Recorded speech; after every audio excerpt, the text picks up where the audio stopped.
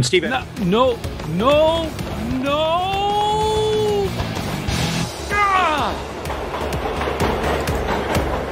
Coco Talk would like to thank the patrons who sponsor our show. So our heartfelt gratitude goes out to Al Hartman, Alan Murphy, Alan Huffman, Amigos Retro Gaming, Blair Ledoux, Brendan Donaghy, Brian Weasler, Karen Anscombe, D. Bruce Moore, Davey Mitchell, Diego, Eric Canales, Glenn Hewlett, Graham Vebke, Grant Leedy, Henry Strickland, Jason Downs, Jenna Farron, Ken Reichert, Kyle Etter, Malfunct, Michael Pitsley, Rick Euling, Paul Fiscarelli, Paul Shoemaker, Paul Thayer, Rob Inman, Stephen Wagner, Steve Batson, Steve Rasmussen, Terry Steen, Terry Steggy, The Backyard Shed Gang, Tom C., Tom S., Tim Lindner, Tom Heron, and Tony C.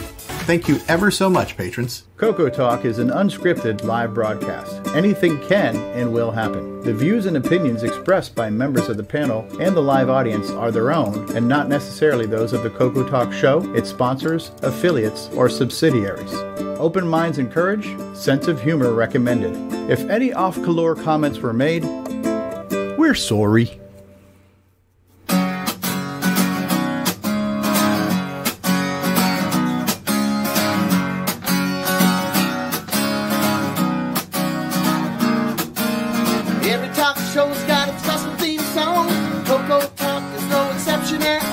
We'd like to welcome those short or tall, hardware buffs to software dolls, even David Ladd.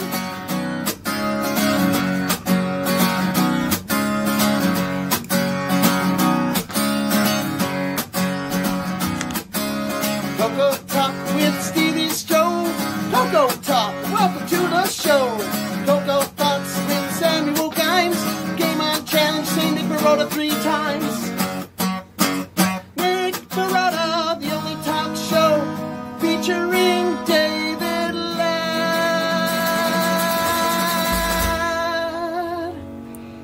Wait for it. Woo! All right. That was Paul Thayer rocking us out. Welcome to Coco Talk, episode 213. And we got a great show in store for you, boys and girls. We got all kinds of people in the live chat. Kevin Holloway's been here since like 2 a.m. last night. He got here like 23 and a half hours early. Thank you, Kevin, for being here. Mark Bosley, L. Curtis Boyle, Mark Overholzer, Nick Murata's out there, Sean Ernst is out there, Kevin Holloway, Sloopy Malibu, Canadian Retro Things, 8 Bits in the Basement, Tom Eric Gunderson, Mikey, he likes it, Sixy, Karen, Jim Rye.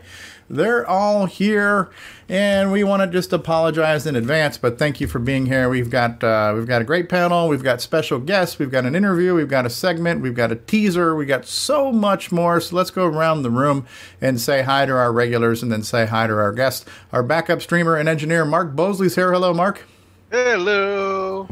Our resident Apple guy and poster of the news links, Mark D. Overholzer is here. Hello, Marco. Hello, I am here. We have the ambassador for the color computer community and Facebook, Ron Delvaux, is here. Hey, Ron is here.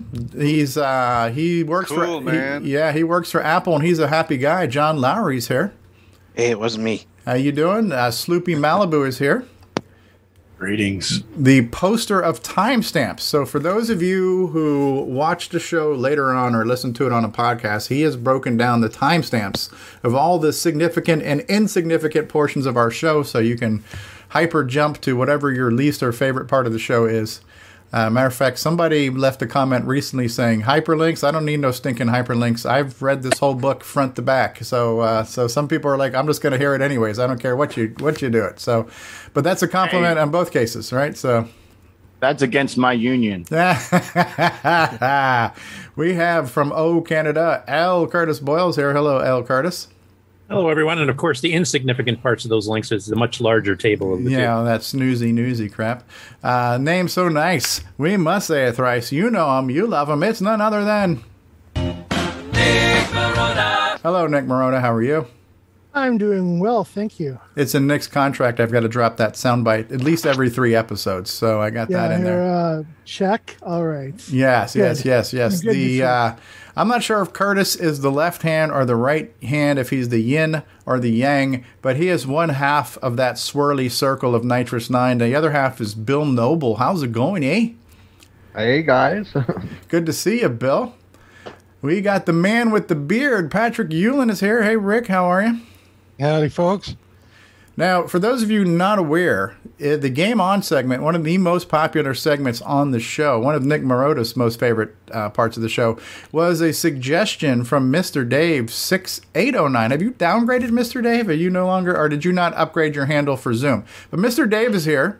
How you doing, Mr. Dave? Yeah, I'm always good. Thanks for the nice intro. There you go. If you like Game On, you can thank him. If you don't, you can send hate mail to MrDave609 at discord.com.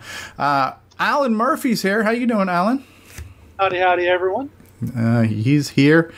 This guy is usually excited about being here. We'd like to call him David Ladd. David, how do you feel about being on the show today? Why, hello, everyone, and how is everybody doing? I'm doing fine so far. Are we ready for this train ride today? I certainly am. Let's see if we stay on the rails today. I hear ya. This guy's got so many Ferraris that his neighbors say things like, "Oh, crikey!" It's Nicholas Morantes. Good eye, Nick. Hi. Has the show started? Yes, wake him up. Somebody roll him over and check him for a pulse. All right, James Diffendaffer's here. Hello, James. It wasn't me. You can't prove a thing. That is it. So we have special guest number 1. We're going to talk to here for a minute before we get to special guest number 2. But George J., how are you, sir? Just fine. Just sitting here listening to all this chat. That's a very nice way of putting it. I had another word for it, but I'll use chat. There we go. You cleaned it up. Yes. So thank you for joining us. And I'm going to let you roll with this, but why don't you just start off by telling us, and by the way, I have a short version of your history when we talk about who's new to Discord, but tell us a little bit about your past with computers and the Coco, and your present, what you're doing now, and maybe drop a little tease of what we can expect from you in the near future. All right, I'll give it a try. First of all, from St. Louis, Missouri, gateway to the west with the arch here. 78 years old, been in the computer business since, I guess, 1968. I really learned about data processing when I was in the Air Force back in 63, 64. They assigned me for a while. Well, I was an air traffic controller, but I had a problem, and so they assigned me for a while to do key punching. And I was a key punch operator. If you remembers all them cards with the holes in them, I did that for a while. That's how I started, got interested. Anyway, I moved up to, went back to school, learned some programming on an IBM 1401. That was before the 360 series. So it was a big computer, but it was not as powerful as a Coco. So then we moved on to the 360 era, and I spent the next 37 years working on IBM mainframes, networking computers, network software, operating system software, things of that nature. Worked for various companies. I worked in the IBM development lab in San Jose, California for a few years, then back to St. Louis. Most of my experience has been in online programming. This is prior to internet, prior to a 300 baud modem. The ones we first started with when we was working with them were 75 baud modems, so you can imagine how fast they were. Wow.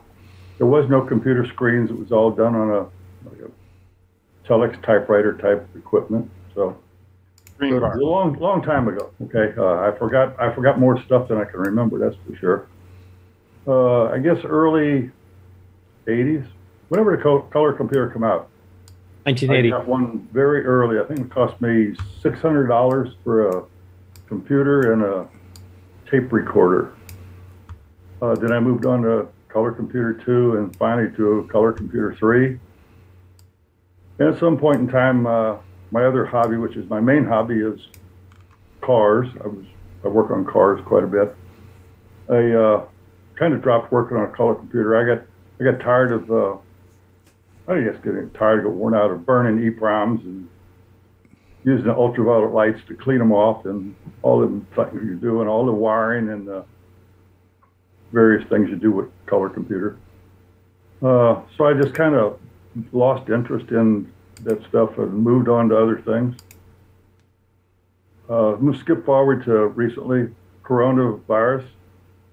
I've been retired for 16 years, by the way, and nothing to do with coronavirus. Couldn't go outside. I could work in my car, but I couldn't really go anywhere. So I wonder what I could do with a color computer if I had one, because I had sold all my hardware, got rid of it. So I got on the internet, and lo and behold, I figured there was nothing out there about color computers, but I found out there was a lot of stuff for color computers out there. Surprise! Yeah, so after many, many days and hours of research, I finally found about LW Tools and Toolshed and Mess and all them things. So I just started putting stuff together. And probably after a month or so, I had everything working. And so then for the next 6 months, 8 months, I sat and programmed all in assembly language. What could I do to improve the color computer as it's not under OS 9, but under just how could I do it?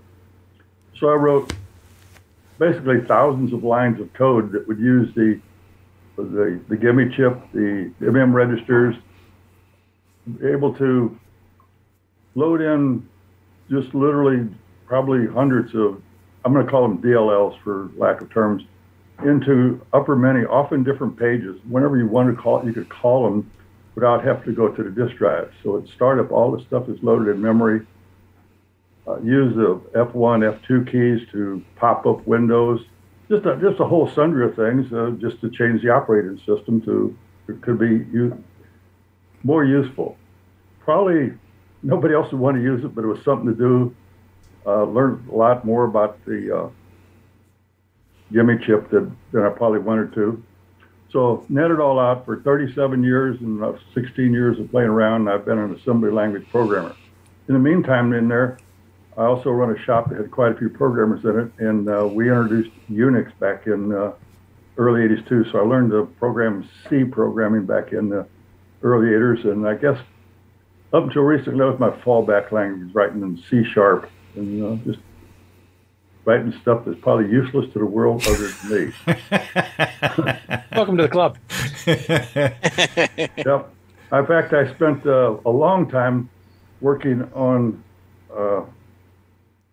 Zodiac, that thing that was been out there for 25 years. I tried deciphering that. I wrote so much code and cryptographic stuff that it's mind-boggling. I believe Curtis had some screenshots of stuff that I wrote back for a color computer, OS 9 back in the 80s. And I didn't figure it was lost to the world. And he showed me a picture of it last week, and I was kind of surprised.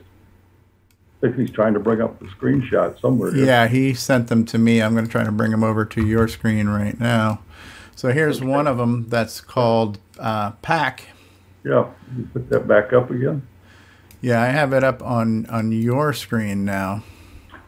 Okay. I'm covering you. Right, I'm covering you for a moment there. Yeah. So here's a program called PAC. Looks like a command line utility. OS 9 PAC version 02.02 copyright 1987 by GB. Is it Jansen? Jansen, yes. Jansen. Okay. So PAC will pack and unpack files into a single. So is this kind of like zip and PK zip and all that kind of stuff? Okay. Curtis told me he used it for a long time. I didn't know it. I just wrote it and put it out there in public domain, and I didn't know that anybody ever used it. Right, and then another one was this beauty here, this icon editor, which if you're going to design trash cans, you might have some competition because Nick Marentes has kind of put a copyright on that. But yeah, this was a long time ago. I forgot all that stuff. But anyway, the PAC program, in fact, the PAC program, I wrote a lot of it on a color computer. The rest of it was done in Unix, and finally it incorporated over on PC DOS. So it works on all three of them. I finally found the source code, and you can run it using the same files anywhere. Don't need it anymore because it's got zip out there now. So right. It was stuff I did way back. That was 30 years ago. Yeah, it's funny because when we were doing our little kind of pre-interview test with you the other night, you started going off things, and Curtis was like, "Hey, I think we might still have this in ease of use," and everything you came up with, he was able to pull up. And that's still in the ease of use right now. So your pack utility is there, and your icon editor is there. So for those of you who are downloading the ease of use, you can see some of George's stuff on there. So this was just a small snapshot of some things you've done, as we say now in the retro world, back in the day. And you mentioned one more.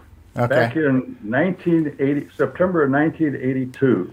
Okay, I submitted my first thing to the world. I submitted a program to Chromaset of all things. Okay, and I actually published it in that 2-page flimsy piece of paper that they sent out on a cassette tape. So I still have that, and I'm gonna, when we get to get into a course on assembly language program, I'm going to use that as one of the examples. All right. Well, that's a great segue to, let's just go ahead and drop the bomb that we are going to be, when I say we, I mean you. Just like when I say to my wife, we need to do this, I really mean her. So we, Coco Talk, will be presenting you with a new series on assembly language programming for the color computer. And it's going to be actual code. So where we did a series before with Steve Bjork, we talked about the instruction set and the processor and how to talk to the processor, which was a great primer. You are now going to give us a course on how to actually write assembly language code, and it's going to be aimed at beginners, and it's going to be things where you can see what you're doing and all that kind of stuff, right? So we're going to be looking forward to that in the near future. And to go along with that, because we did a recent poll and did a survey, it turns out there were not enough channels in Discord. So we've added a channel to Discord that's called Assembly with George J, because of the fact that you are going to be giving us either code samples or source code or assembly files or disk images or any or all of the above. So where can people get the material to play along at home with your series? Well, we're going to have a Discord channel for that. So we don't have an exact date, but in the very near future, George, you're going to be doing that for us, and I can't thank you enough for that. But I like the idea where we're going to be working on real code, and we're going to be working on things that are going to be putting stuff on the screen so we can see what it is. Speaking of putting stuff on the screen, do you want to do a quick screen share and show what that program looks like that puts stuff on, or is that too much to do right now? No, it's fine. Okay. I got it right here. So I'm a big fan of visual learning. So if there's something we can do to see. Yeah. This will be the program that I submitted to Chromaset back in September of 1982. Now I got to figure out how to get this thing to type in. There you go. You're typing.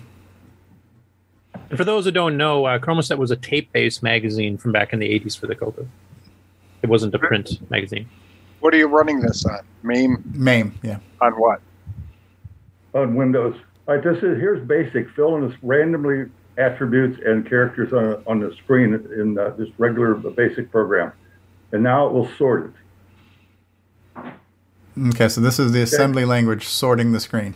Right, it's probably 20 to 25 instructions, but that was a thing where you could sort the screen whenever you felt like it. Nothing earth-shattering, but it gives you a good example of using assembly language and doing the code real quickly. Yeah, and as we were talking before, this is similar to something that John Lowry, who's on the panel with us right now, he's been doing a couple of things as he's self-teaching, where he's been making things dissolve in and out of the screen and stuff, so yep. It's neat. Oh, I like this one, screen 80 column, 40 column. This is the same thing in the current version. There's basic writing out characters to the screen. Okay, now here's going to be the assembly language doing 1920 characters and 1920 attributes randomly and putting them on the screen. There you go. Boom. And I'll get through this quick. So I'm going to press 2 to do the sort. And we're going to do the sort of the screen. The upper left-hand corner, you'll see a little wheel up there spinning. Yeah. The farther it gets through the sort, the faster it goes. Now I'm going to go through the whole thing. We'll press and get out of there.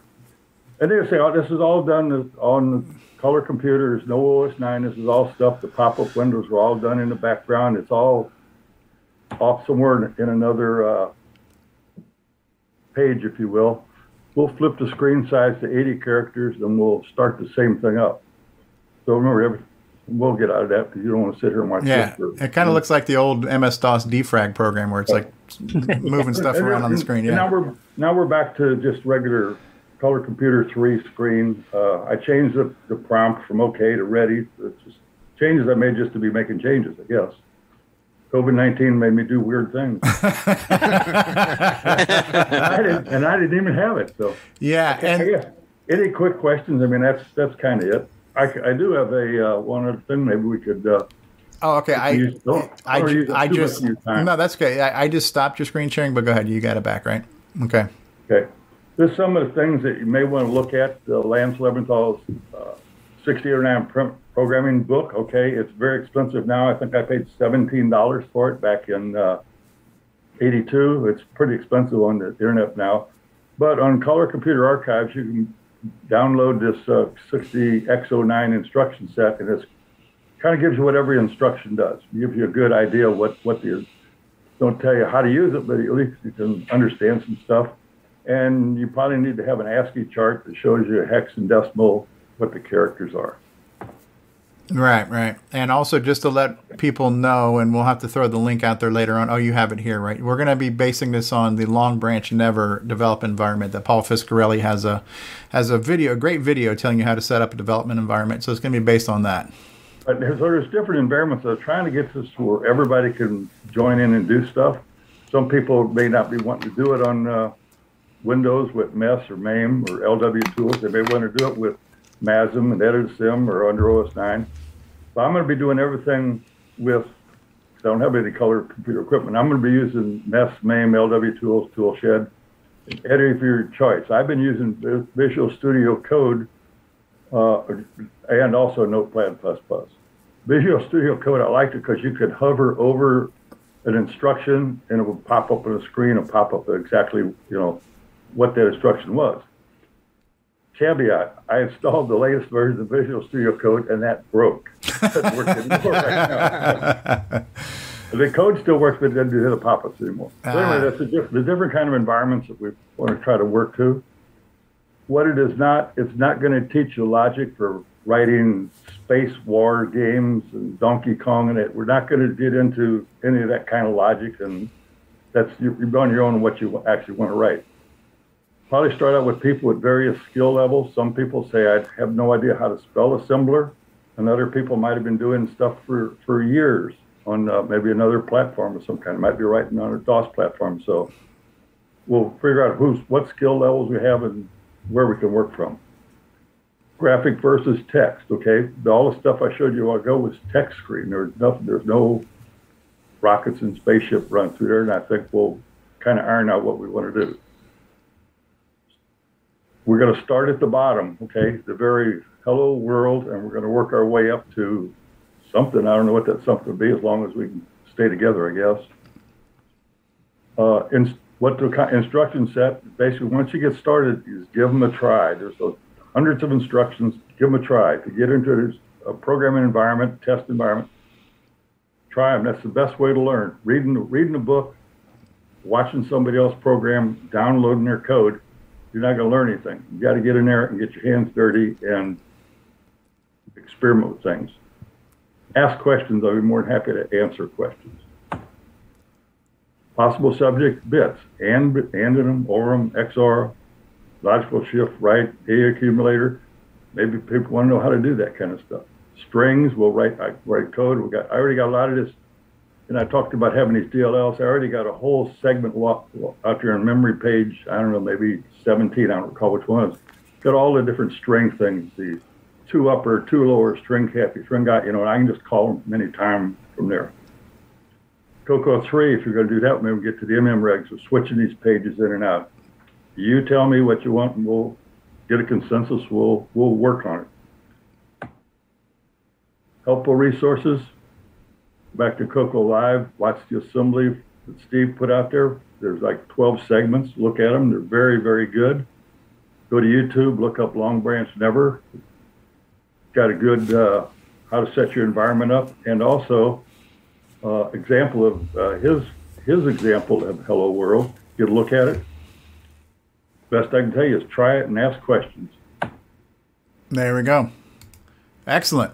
Excellent. That's it for me. Unless you get on with your hardware guy, unless anybody has a question or a comment or thank you or get the hell out of here, whichever. Well, thank you for volunteering to do this because I think it's long overdue. And fuzzy. Yeah, and I like the idea of getting your hands dirty, right, and doing the actual coding, right, instead of just talking about it or watching it. Do it, right. And they always say you got to break some eggs to make an omelet, right? So we're gonna break a whole bunch of eggs here. You got it. I didn't. I'm gonna be done. I forgot to show them all the pop-up menu stuff that we had too. Though. Yeah. Well, we'll say that we don't want to give it all away. We definitely. This is just the teaser. We've given more than a teaser right now. So coming soon to Cocoa Talks near you, George J will be giving us all kinds of hands-on assembly tutorials. So we're looking forward to that. And it's just tying in with a lot of things like John Lowry is doing some stuff. We got guys on Facebook doing stuff, and a lot of people are kind of working on their own, but to be able to work on things together, kind of like what we're doing with Game On. Matter of fact, we might want to call this Code On, right? Like we're doing the Game On weekly thing that we're working together. We're going to do a weekly assembling together, right? Code On, Assemble On, something like that, where we get more people involved and get more hands-on and involved and sharing. So that'll be fun. Thank you, George, and we look forward to more of that on the show. And there'll be a Discord channel where you can get code samples and you can ask George questions, etc., so on. So and that's active right now. So any of you catching this as a podcast later, not catching it live, feel free to ask some questions of George, or maybe give him some suggestions of subjects to cover that you're interested in yourself, and put them up there for him to know. With all the assembly language I've been doing lately, I'll definitely be following along. Yeah, and every resource is like gold. So absolutely, definitely. Thanks for stepping up and offering to help out. Yeah. One more thing, I want to thank Curtis for having them them programs that I thought was been long lost to Vic Bucket years ago. Thank you for having that stuff. Yeah, no problem. Like I said, we used PAC quite a bit back in the 87, 88, 89 range.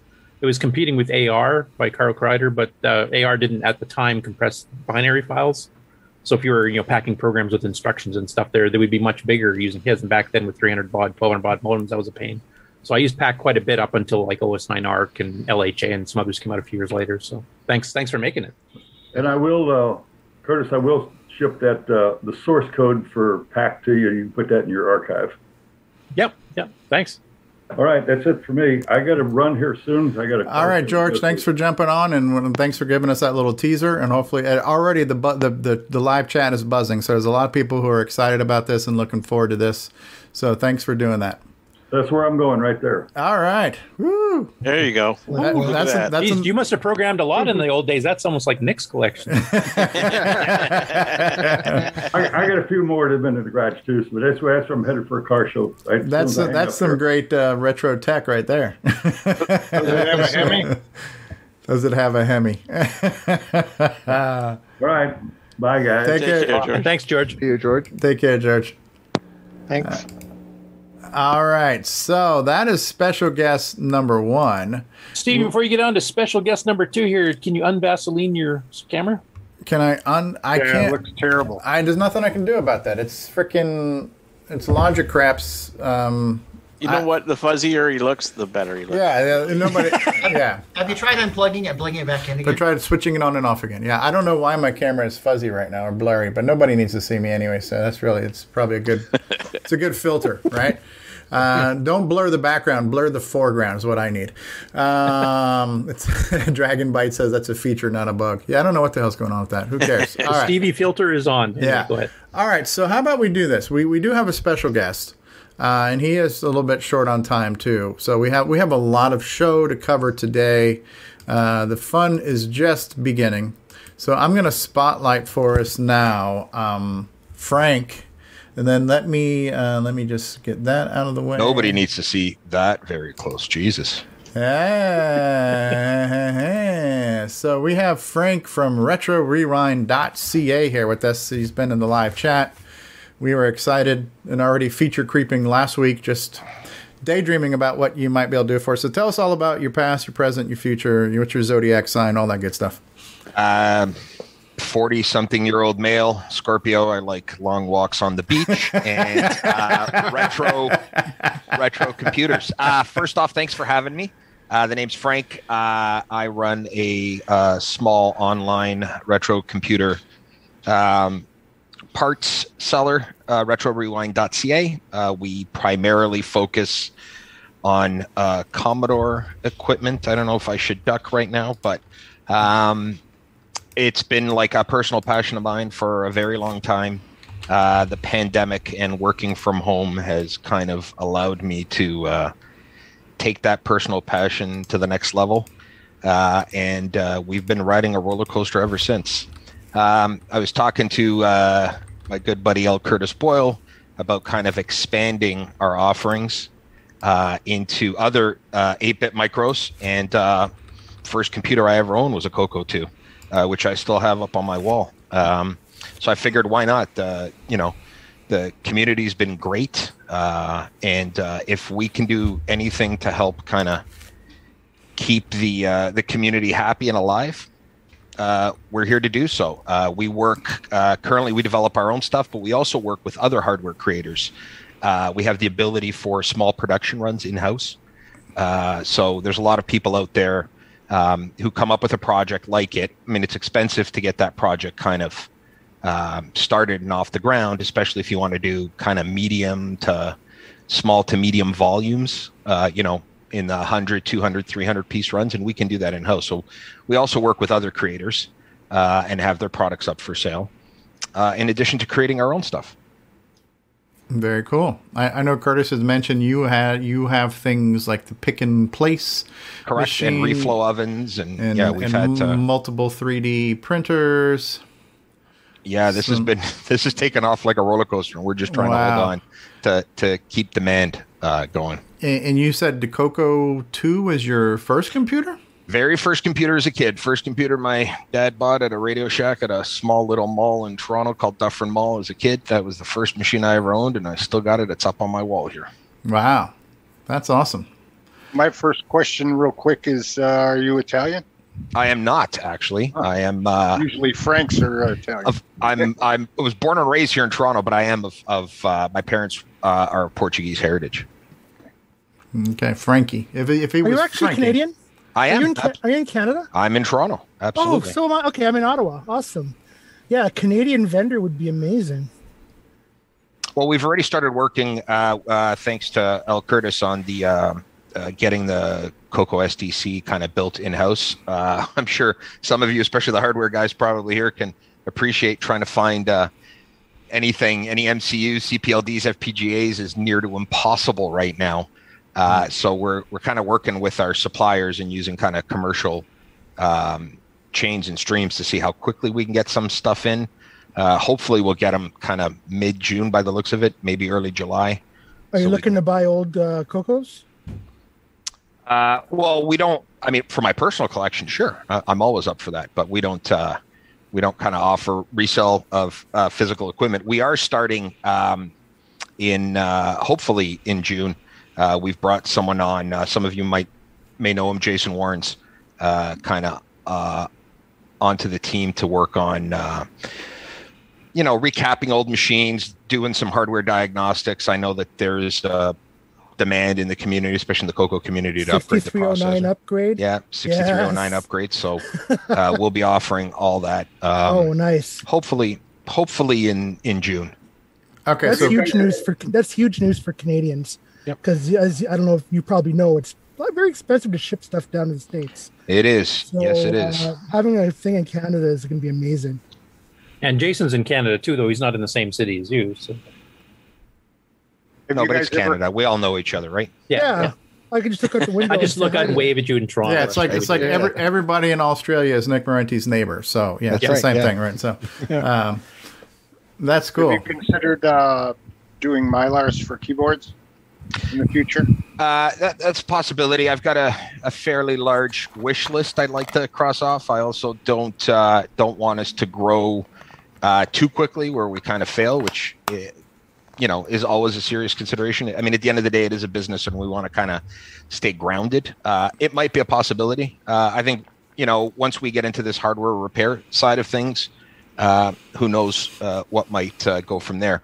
We'll be working, for those of you that are familiar in the Amiga community, we're working with Kipper 2K, who's also here in Canada to kind of produce his some of his products, including his replacement keyboards for the Amiga. So it always is a possibility. I've started to take a kind of a deep dive into the Coco Bus and understanding exactly how it works, because I know that first thing I was asked, and I know it was a joke, was, can you do an RTC for the Coco, which seems to be like the white whale of this community. And luckily, I know Curtis quite well. It would be something that we'd be glad to work on, especially that'll keep his Nitros 9 demos working properly when he forgets to set the calendar. Back in the day, Disto, that guy that made Disto controllers did a real-time clock, and he was successful with it. He was Canadian too. He's actually from Quebec. Tony DiStefano and his brother. Right. Well, Stevie, we're taking over, man. Too many Canadians. The question is, do we incorporate it into maybe an existing product or a product in high demand? Do we do it kind of as a solo product? Do we do a combination of both? Right. So I could tell you one thing. We try to get whoever comes on the show who does hardware to put a real-time clock in whatever device he's presenting. Real-time clock and a sound chip, yeah. That's right. So one of the things you said at the very beginning was you want to try to make the community happy, and that's never going to be possible. So just realize that coming into this. You're never He's in the Amiga community. He already knows that. So yeah. We are pretty tame compared. Yes, but it's like you say, you could make the greatest thing in the world. Well, does it have this? Does it have that? Yeah, it doesn't matter. It's like, I've come up with the cure for cancer. Oh yeah, well, does it come in strawberry flavor? No, screw you. You know what I mean? I just did this. Just So remember, we're not as bad as the Amiga community. Well, that's what I was gonna mention. If you can survive in the Amiga community, you can survive anywhere. We were given third-party proof appraisal that we're not as bad as the Amiga community. Right. And so one of the most utilized products in the Coco right now is the Coco SDC, which is our disk controller. And I think a lot of people have said, well, why don't we just add this and that and the other to the Coco SDC, make it an all-in-one card? And one of the restrictions of that is the guy who designed it, Darren Atkins, basically saying, this is my design. If somebody's going to make it, they need to make it as I designed it. They don't want you adding on to it, right? So correct, which is what we agreed to. So right. So there won't be an RTC in it. Right. Unfortunately, that would make the most sense. That would be the best place to put it, unfortunately. And then that's something where Jim Brain from Retro Innovations, who's basically an American Canadian, an American Commodore, I know you know Jim, right? So he's kind of like you in the U.S., right? He makes a lot of stuff for the Commodore, and he does some Coco stuff too. So he was going to be looking at kind of an inline SDC extender is what he was calling it, that would have a few things on there. So you could plug that into the Coco, plug the SDC into that, and negate the need for the multi-pack, right? So something like that would be great, And again, you can start getting into the wish list and the feature creep, but it really boils down to... I don't know what it boils down to. You're going to get a million people saying this is what they'd like to have, but what really makes the most sense as far as a product that will sell? And as a business owner, you don't want to make some foofy thing that 2 people are going to buy, right? So you got things have to make sense, right?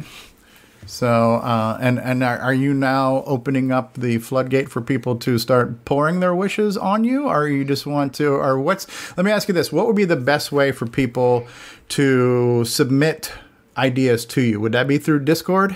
Well, yeah, I'm on the Coco Talk Discord. People are free to at me or even DM me if they've got ideas, or even if they've got projects that they've created that they'd like to see produced. We can we're open to anything, to be honest with you. I mean, it's what's your username on Discord, just so people know how to get NetSurge, NETSURGE. NetSurge. That's it. NetSurge. My old BBS handle from the 80s. Okay.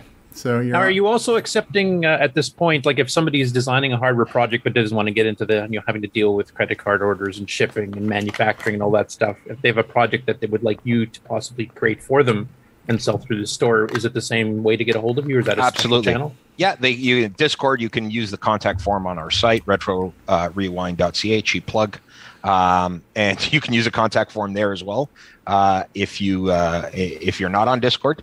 Listen, there's no harm in asking, right? Never any stupid questions, just stupid answers. Right. Well, since you are mostly versed in creating Commodore contraptions, what is one of the most popular Commodore contraptions out there right now? So the bulk of our in-house design work is for this 64, and what we started focusing on was diagnostic hardware. So we carry a lot of diagnostic hardware for the 64 and the C16 plus 4 line and the 128, and those are our best sellers. Okay. One of the more recent products that's really taken off is our twist on the Wi-Fi modem, which is essentially just a Hayes compatible cartridge for the 64 that uses your Wi-Fi. So for those that want to call BBSs, or hell, you can even FTP if you really want to. And on the Amiga side, recently, I mean, we've been overwhelmed with the 3.2 OS release because we are a dealer for Hyperion. So that's kind of been the best seller we've got right now, to be honest with you. But our internal products, I'd probably say, would be our diagnostic hardware, our modem, and the kernel switcher that we sell, which allows you to swap up to 8 kernels for the C64. We do have one question from the live chat. Sure. Ken Make It says, is the best thing for a C16 a sledgehammer? Or is that for the plus 4? I'm going to stay neutral and say neither, to be perfectly honest with you. But yeah, it is. It's a very small niche community, that's for sure. But they're a tightly knit community. What if your first computer was a Coco 2, but what got you into being a Commodore contraption provider? So shortly, a couple of years after running the Coco 2, I got a C64, and I ran a BBS for a very long time, and kind of just migrated from there into the Amiga world. And got older, had a career, kind of put all that to side. Always been a collector and kind of a fan of the gaming on the C64. And it all started as a kind of to scratch a personal itch. I need this, I need that, I might as well make it, I might as well design it. And it turned into very, very small runs, and, through various forums saying, I made an extra 8, 10 of these. Does anybody want to buy them? And that kind of just spiraled out of control. And if you build it, they will come. That's right. That's cool. Now, you've got some hardware designs you guys are kind of working on. I know we've been talking about it a bit in yours. I don't know how much you want to go into that. Yeah, that are some that are actually for different machines and possibly could be for the Coco as well. I don't know if you want to get into that at all. Or yeah, so there's a project out there headed up by a Canadian out of Calgary called the Buffy Project, which is aiming to be a Motorola 68000 pin-to-pin compatible replacement. From that has spun what we're referring to as the Buffy Mini, which essentially will be a pin-compatible replacement for the Z80, the 6510, the 6803. Right, you're Canadian. You said Z80. Shouldn't it be Z80? It's JZ. It's always been JZ. It's never been JZ. Did you mean 6803? Correct. Oh, correct. That's what's in the MC10. MC10. Yeah. Yep. So it'll be a drop-in replacement. Include its own RAM. There's a whole bunch of kind of things on the wish list. It doesn't necessarily mean that's where it's going to end up.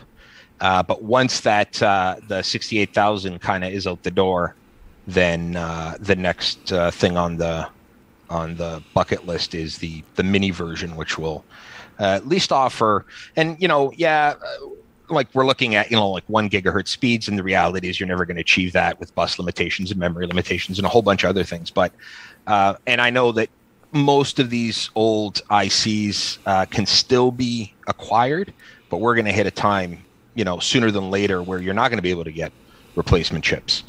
So to have kind of a modern drop-in replacement that you can, whether it's through software or through, physical dip switches, you can accelerate, keep it original, whatever you choose, because some will say that you start veering into replacing the processor with something that's FPGA or CPLD powered, then you're kind of veering away from the original intent, purist. So we're also working on the ability to kind of user's choice. You can do whatever you want with it. I know Al Curtis had suggested, well, it'd be great. I mean, especially if you're compiling something, you can kind of just flip the bit and compile something super quickly instead of waiting around for 3, 4, 5 minutes, however long it takes, and then kind of flip the bit back to run at its native speed. So.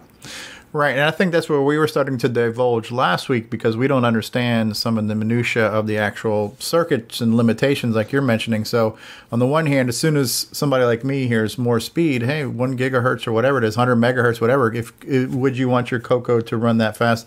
My short answer is going to be, yeah, of course, why not? But then I think Nick Marentes, who understands talking to hardware better, was thinking, well, it's not going to work the way he wants it to, or he doesn't know how it's going to work, because we're not the guys making it. You're the guy that's making it. So now that you're here, maybe can you walk us through that? So you come up with this kind of holy grail 6809 replacement chip, and it's going to plug right into but kind of like the Gimme X by Ed Snyder, which is going to do everything the Gimme can do, but offer us more capability for those who want to use it.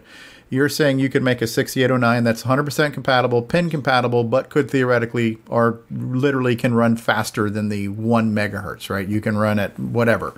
How does that limit, what restrictions realistically does that put on somebody like Nick Marentes, who wants to make the fastest version of, Popstar Pilot possible? This is still pie in the sky stuff, to be perfectly honest with you. Gotcha. It's kind of theory on paper. There are limitations, and the driving force behind this is Renee. It's not me per se, but we are working together. And it's, the 6510 stuff, I think is pretty firm on where we want to go with that, like the Commodore stuff, because at least that's what I'm most familiar with. But most of it could be applied across, the Z80 and a whole bunch of other stuff. Limitations, as I start digging into kind of the Coco schematics and being a little bit more familiar, might be able to narrow it down to what exactly it can do. I know that the firm goal will be, 100% compatibility. How much we can push it is a whole other story. Right. And that time will tell. But at least the floor will be a complete 100% replacement part, pin compatible to the current standards. Okay. So because it's going to be a CPU plus, and what that plus was to be determined. It just might have a plus on it. That just on the silk screen. It'll sit in the same socket, and it'll be like 5 inches tall.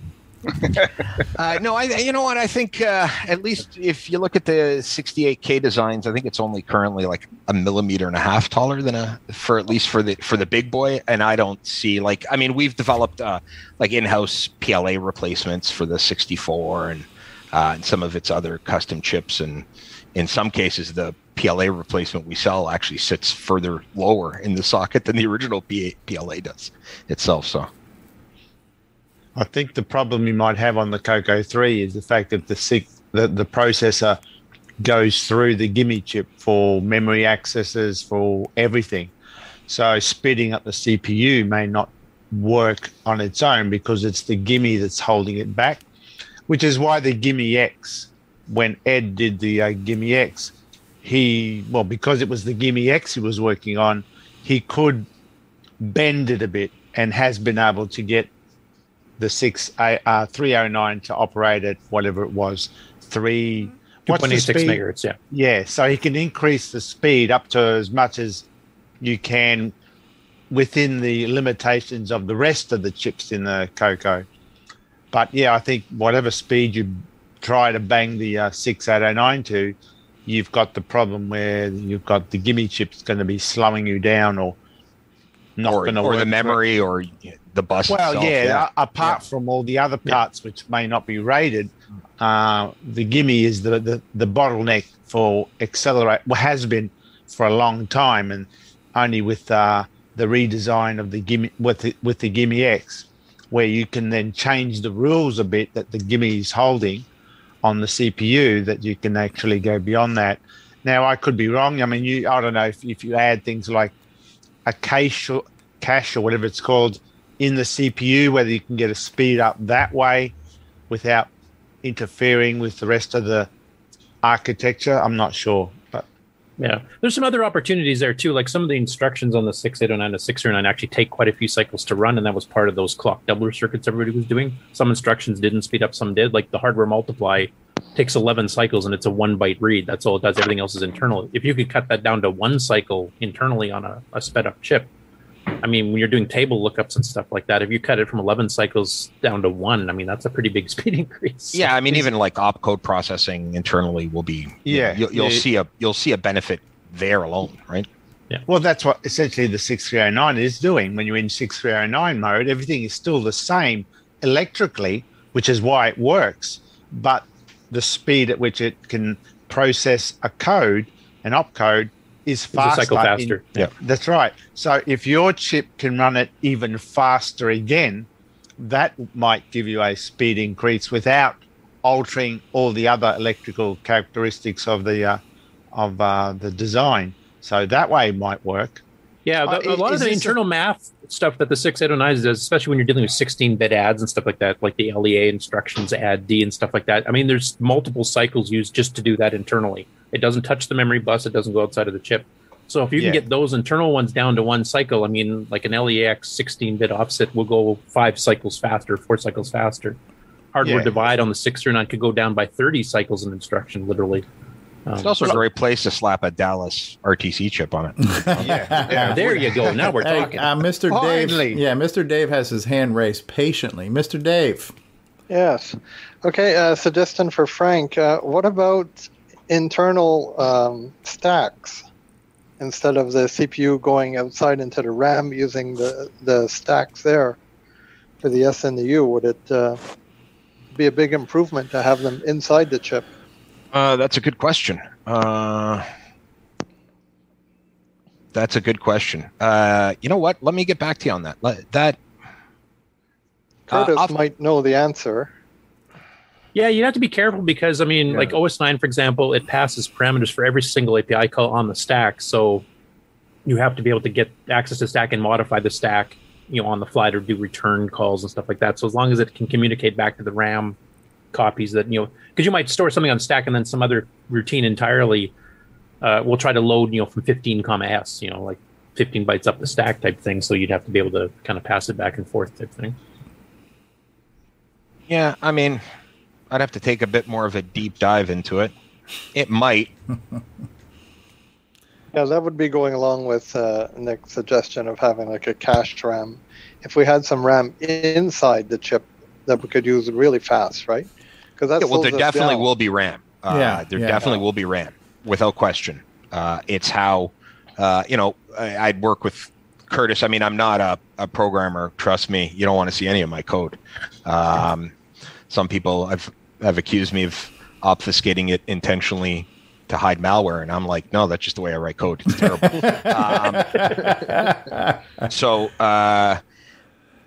There might be dedicated routines that maybe Curtis and the other people working on Nitros could actually write to use that cache or internal RAM to kind of speed things up.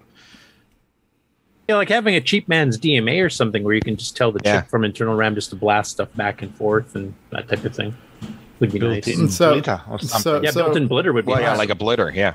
Well, let me ask you a really dumb question, because we're talking about bottlenecks and having a fast CPU, having to slow down to talk to the motherboard again. What if you put especially like in a Coco 1 or 2, it only has like a 64K. Could you have all 64K inside the CPU socket and never have to go back out to the bus to talk to RAM? And that way some of those limitations are now gone, because it'd have to be addressable the same way. But if it's all internal, kind of like your modern CPUs have your L1, your L2, your L3 cache, if real RAM was technically cache RAM and it's on chip, that would... I don't know. Stuff like graphics RAM, though, because the RAM is shared for graphics mode, so you have to be able to. VDG still has to be able to talk to that RAM. So there has to be some way to. You can't without actually studying the way that the Coco bus and everything else works. I thought there are other direct chips on the Coco that would require access to that RAM, and then you're back to the same kind of limitations, right? Yeah, as Tim Linder saying, then the video chip wouldn't have so because I don't understand. So there's so many other moving parts to this where it's easy to say, just give us more, but not knowing how all the pieces of the puzzle fit together. That's That's where your work is cut out for you, right? Yeah, I mean, you can have a ton of RAM on it. Doesn't necessarily mean you can use it, right? So, have you already regretted your decision to? No, absolutely not. Absolutely You're not. gonna get idiots like me asking you for all kinds of stuff, right? So, as long as the real-time clock's on there, the RAM doesn't matter. That's that'll fix everything. Yeah. Is this an FPGA based version of a CPU? Yeah, and Sort of, and it'll have an ARM as well to kind of kickstart everything. Yep. Computer in a computer. Correct. To start things off, you should make a little power light that we can put on our computer. We don't have a power light. Well, that I can probably whip up real quick for you. Man, blinky lights. Yeah, that's right. Blinky light. Every product should have blinky lights, possible toggle switches or dip switches, maybe some sliders or some rotary knobs, So. That's right. And what about more stuff to plug in equals better? Yeah. What about modifications to other hardware? Like we've got this cartridge, a sound and speech cartridge, which by design it works on a 0.89 megahertz bus, but if you run it on a Coco 3, which runs at 1.79 whatever, it doesn't work at the high clock rate. So it'll work at the slower Coco 1 and 2 speed, but not on the higher one because of the way Tandy designed it. Is that for backward compatibility? Is that why they did that? Well, no, I think they're just lazy. It was designed before the Coco 3 came out, so it's and they didn't bother updating it. Now, Richard Lorbiewski used to run Boysen Tech, did come up with a hardware, very easy mod from my understanding of it. And I'm not a hardware guy, just like Stevie is. Documented, right? Like the fix is actually documented. And it's documented. He was actually fixing it beyond that. He was fixing it so it would automatically sense the bus speed that the Coco was running at. So it would run at 0.895 if you're on a Coco 1 2, it would run at 1.78 if you're on a Coco 3, and even run at 2.86 if you had to give me X. And we just auto adjust, and this way you could, it's a fairly simple mod from what I understand. But would you be considering doing stuff where people could ship stuff to you to get upgraded like that? Oh yeah, absolutely. So I'm not familiar with this cartridge, but was this mod to original hardware, or was the whole project recreated? No, it was just a mod to the original hardware. Yeah, absolutely, we would consider that. It's an official. Sorry. So I think Richard's initial did Richard base it off the fix that was already published and then enhanced it? Yeah, and then enhanced it to be able to handle the X. So there's definitely a baseline you could start at, and if you could figure out how Richard enhanced it to auto detect, that'd be cool. But at the very least, there's partial solution is documented. If you get that, I'm sure you'd be able to. And it could be a kit that people could do themselves. I mean, I don't know how. For those you're missing the point here, Nick. Us people that can't solder anything but our hair. Or those who do we do offer a lot of our products in both kit and assembled form, so we we give people the choice. Because listen, personally, myself, I enjoy building it. Right, so usually if I'm venturing out to buy something, if it's in kit form, I'll totally take it in kit form because part of the journey is actually putting it all together and seeing it to work, right? So, and for me, it just creates this really bad smell. Yeah. Okay, we have a really obscure reference to the movie Speed right now from Ken. He says, "What if the bus has been sabotaged by Dennis Hopper and you have no Keanu around?" Right. So, pop quiz, hot shot. What do you do? I kick out the nearest window and jump out. Yeah, that's I'm it. Gone. See you later. Shoot the hostage. Right. Shoot the hostage. Right. So. Frank, then women and children. That's kind of the order right there. There we go. Oh. You may want to subcontract to my new company called Blue Smoke Inc. Oh, see, we recently developed a physical ROM replacement board for the Amiga 1000. For those of you that might not know, the Amiga 1000 didn't actually come with a physical kickstart ROM chip. You had to actually kickstart the entire machine off a floppy. Only on the Amiga 1000 though, was it? It was on the Amiga 1000, yeah. Yeah. So it does require some hardware modification, and that was our biggest concern in getting this product out to market is, do we really want to lay this out and have someone who might not know what they're doing completely destroy a machine that is becoming harder and harder to find? So we do keep things like that in mind. So the kits we do sell are pretty simple, and blue smoke usually doesn't happen. There are some protections in it to avoid the blue smoke. I mean, apart from, people doing something they absolutely shouldn't be doing with it. But we do take that into consideration, and that's why we're offering kind of the hardware upgrade and repair service as well, where it's like, hey, if you want the mod done, we can do it. If you want us to sell it to you in kit form, we can do that too. And if you want us just to sell it to you pre-built and you do the rest, we're open to satisfying the community. Period. Full stop. And I know it's hard to satisfy. I know. Yeah, but we're going to try. Well, it's good to have another player on the field, because we do have we don't have a lot of hardware guys out there making stuff. And ones with actual manufacturing capability. I think that's the big thing, because most people just do a hack thing themselves in their basement, and then they just ship it in very small quantities, so they can't really take off. And this is an opportunity for those people to do stuff through you, and you have all the equipment to do the pick and place stuff really quickly. Well, that's why when we invested in the equipment, it was more to satisfy our own internal needs. Like the C64 diagnostic kit, I think, has something like 194 solder points. So sitting around trying to do that by hand is near impossible. So working with the original developer, a guy by the name of Sven Peterson, we created a almost purely SMD version where it was a lot easier to have the pick and place machine lay everything out, slap it in the reflow oven, and you're done. So we've got the capabilities. Why not offer it, right? I mean, it's there. It needs to be utilized. It's an investment, and the more we can use it, the more return we get on the investment, and at the same time, give people the ability to have projects they create come to life as well. If you have time sometime, go to the Zipster Zone and take a look at the stuff that he's been doing, and it'll give you an idea how diverse some of the things are in our group. He has a lot of stuff that he's come up with, and includes what a multi-pack interface is, don't you? Yep. Yeah, he's made 2 versions of that. So that's another upgrade you could do, the multi-pack interface to work with the Coco 3. Yeah, that just changes out a gal chip or something like that for the most part. Some of them are a little different. So I'm not just wish listing, but more kind of thinking out loud. But a couple of weeks ago we had a guy on who was working on a new motherboard replacement for the Coco 2, which is kind of a drop-in compatible PCB. We've had Ed Snyder design a Coco 2 clone, which is kind of, computer replacement, because you're thinking along those lines, as we all should be, that things are going to become less and less available.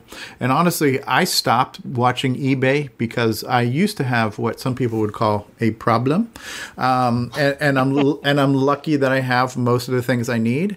But I actually just looked on eBay the other day, and my God, things are getting really expensive. And because I haven't been watching it, because I haven't needed to, I'm a little kind of ignorant to what people out there who want to get in the hobby now are. So when somebody wants to get a Coco 2, and I've seen Coco 2s for $100+, couple $100, Coco 3s $300 and up.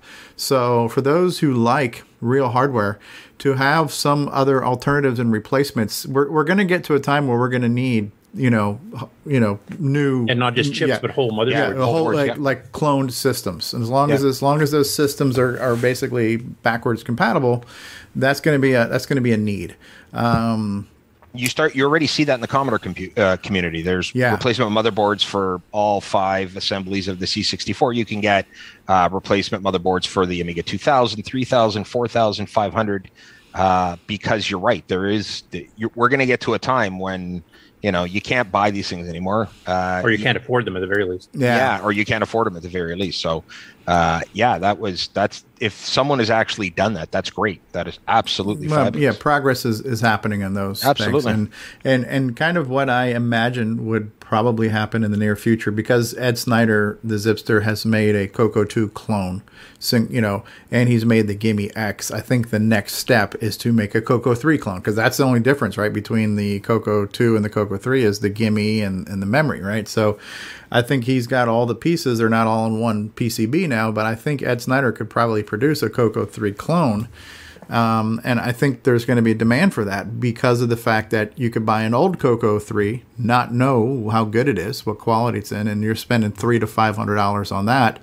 If you could buy a new one that works for probably that same price, You and know? maybe has a bunch of hands. Yeah, too. So, but then you get into it's also modern materials. Modern right? materials, I mean, right. So if you're in it for collecting and you want the original hardware and you want it in the case and all those things, which I understand, yes, then you kind of want to buy one of those. But if you just want to have the hardware to use to run software and develop for, and you can get new hardware, that's going to be compelling. Or let's say you're somebody like in the 1% where you've already got 2 or 3 real Coco 3s and you've got your collection, but now I want one that I can just monkey around with. So now I want to have this new Coco 3 Plus thing.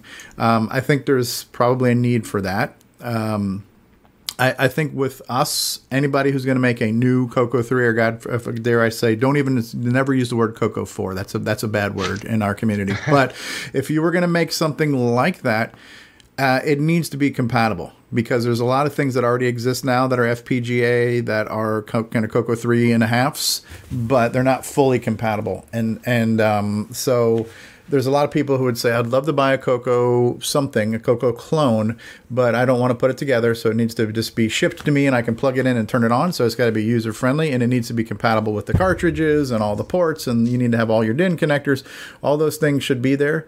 And then if it can do more, for those who want to do more with it, that's great, but it needs to do everything it used to be able to do. That's kind of my thinking on what the expectations would be from our community. Like, you couldn't make something that's kind of compatible, but, you know, it's got a lot of great things that you can write for that are better, but it's not fully compatible. I don't think that would be a product that would do well, you know. So 30 years from now, we'll be at a group like this. Of course, I won't, because I'll be dead. But the group will be looking at each other going, what? Billy Bob has brought an original Coco 3 that works, you know, and everybody else is going to have the 5th and 6th generation knockouts from in the future, you know, and say, open it up. Come on, let's see what's in it. Yeah, it's like bringing out a PDP-11 or something. Yeah. In today's day and age. The problem with that is the legality of it. Like, I'm not a lawyer. I don't even play one on the TV. ROMs or whatever, right? Yeah, well, it's also like, who holds the IP for this, right? I mean, like, someone out there probably still holds the IP for this. And it's one thing when the hobby community itself is developing this, you know, trying to sell a pre-made, and I know in the 64 world, because, you know, the IP's all over the place between who owns the IP to the ROMs versus who owns IP to the name and the board design and everything else. Selling a pre-made system that has been reverse engineered and uses, you know, modern replacement parts where it can, there's a little bit of a legal peril there. I gotcha. Right. Okay. So selling the problem boards, the emulators hit too, where you can't include the ROM with. Correct. Yeah. I mean, we go back to, we were joking about the Amiga community. Like, no one's more divided than the Amiga community over this, right? So, like, you don't see actual resellers selling the replacement motherboards, but I mean, they're open source. You can, you know, order them from PCBWay or, you know, insert PCB manufacturer here if you want, do it yourself. And, you know, not really too worried about someone coming after you in that regard, but when you're actually putting it up on a site of a legitimate business, there's a bit of a concern there. Right. Now you're assuming all the liability. So correct. Gotcha. Correct. Doesn't mean we won't help with it though. Yeah. Won't they get sorted out in time? Pretty much. Not necessarily. Not with lawyers involved, I doubt. Yeah. It's only been 40 years, so if it hasn't been sorted out yet, chances are. And copyright law is currently, 95 years or something like that? So that's how long you'd have to wait for it to completely become public domain legal. Yeah, and it also varies, like, from country to country as well, right? I mean, the litigation around the Amiga stuff's been going on forever, and it probably will continue to go on forever. Yeah. It's even possible that retro computing would decrease in the future and not be as advantageous money-wise, right, for people. So they might just drop it. Well, since you're somewhat new to the Coco, like, what would looking at our machine and being a guy who makes hardware, what do you say, man, this is something I really want to know how to make? So if you wanted to make something, say, just to scratch your own itch, like you did when you got started in Commodore stuff, what itch do you feel you need to scratch for the Coco right now? Forget what all of us idiots want you to make for us. What would you want to make for you? You know what? And it might be a cop-out answer, but I really have taken to this real-time clock thing. To be perfectly honest with you, and it's not so much He's pandering. Your check's in the mail. I think it's more of a. I mean, listen, that you can, there's numerous manufacturers, Dallas being one of them, where you can get a chip that does all the heavy lifting, right? It's interfacing it with the Coco itself, whether I think L. Curtis Boyle and myself were talking about this the other day. So the heavy lifting's already done for you. It's actually just getting, which, really isn't that hard when you come to think of it. The problem is, like I said, do you do it as a standalone thing? Do you how do you satisfy as many people as you can in this regard? And I'm kind of leaning to a standalone thing, to be perfectly honest with you. You create something that's standalone. People don't have to, let's say we did add it to the Coco SDC with permission. A lot of people probably already have the Coco SDC. Right. Do they really want to reinvest? In an instant. Right. Yeah, I know you probably would. I get it. Right. But, and then that adds to the cost of manufacturing that, where a standalone thing might be a lot cheaper to produce, right. A lot more reasonable to sell. And I know it's a joke, a running joke, but one that I think probably wouldn't be that hard to achieve, to be perfectly honest with you. And probably a lot of people would want and would buy. What do other computers use for a real-time clock, or isn't there even a need for one in these other computers? Not in any of the 64 8-bit stuff that I know. But then again, there really isn't a What's wrong with OS for it. No one really uses GEOS. What's wrong with a The original Amigas PC do, for didn't even example. have a real. The Amigas do, and then kind of the big box Amigas have got one, and kind of the cheaper, some of the wedge stuff like the 500 and the 600 and 1200 don't. But there is a clock port built in, so it's easy enough to create an actual clock for it, because there's a standard in a bus directly for the clock. So it's never really been a concern, but now I'm thinking about the 64, maybe even as just a novelty thing, creating something for the 64. But 64 isn't really used like the Coco in that regard. It's have them tune into our show. Yeah. You'll see a demand. Oh no, absolutely. But most of the Commodore kind of community is games based solely, right? There is no one's still working on GEOS like you guys are working on Nitros, right? That just doesn't happen. So that is a novel. Have you got an idea? Like you're mentioning making it standalone. Would this be something that you would have like we were talking earlier about the extender type thing that Jim Brain was talking about, where you plug this in and then plug anything else into it? Correct. And not requiring like a multi-pack, because that's one thing that would be a pretty expensive. Correct. Well, it would just be a carrier that would inject the calls for the time, really. That's all it really needs to be, right? And then working with someone like yourself, just getting those calls put into Nitros to read the clock and set the just clock. do the clock driver for it. That's all it really got is. multiple ones for different clocks back in the past. Yeah, like if it could be smartwatches. compatible, with a pre-made product from the past, then you don't even have to worry about writing a driver for it, right? We just plop it in. Yeah. You might even be able to get away with the cartridge, since now multi-packs are available through Ed. Yeah, but I don't know how many people want to pay for a multi-pack just to get a real one thing. clock. Yeah. Oh, but the multi-packs, like I bought a 2-slot multi-pack from Ed. It was well under $100, so that's not too bad. What about? but I've heard of there's ones. nothing to say that we can't use the same concept on the card itself. What about one that would as a fit passive, underneath the ROM chip? I've heard some real-time clocks. Well, that's the other thing I was thinking of, is it would be a piggyback system, kind of like we do with the kernel switcher for the 64, right? Just a piggyback system that sits between the socket and the ROM itself. Right? See, there you hit the problem, though. There's no socketed ROMs in the Coco 3. Well, that's why you can send your Coco to us, and we'll add the socket for you. Nah, so there's not a single perfect solution, unfortunately. No, there isn't. yet. But I think we can probably find one that'll cover be close enough. They're not socketed yet. They just need to put the internal drive wire in there, and then it will be socketed. Yeah, and well, so, if you're doing a CPU upgrade, you can have it as a CPU upgrade board as well as a clock on the real-time one clock. upgrade. Yeah. Because you're going to have to put a socket in for the CPU anyway. That's right. Yep, absolutely. Boom. Are you thinking about having some of these other guys that make hardware as a source for you to be able to have it available from a one source place, like Zips or some, make you some like a reseller, you mean? Yeah, like he would make you gold multi-packs or something. There's something, you know, unique to just you. No, but even reselling current products, like we've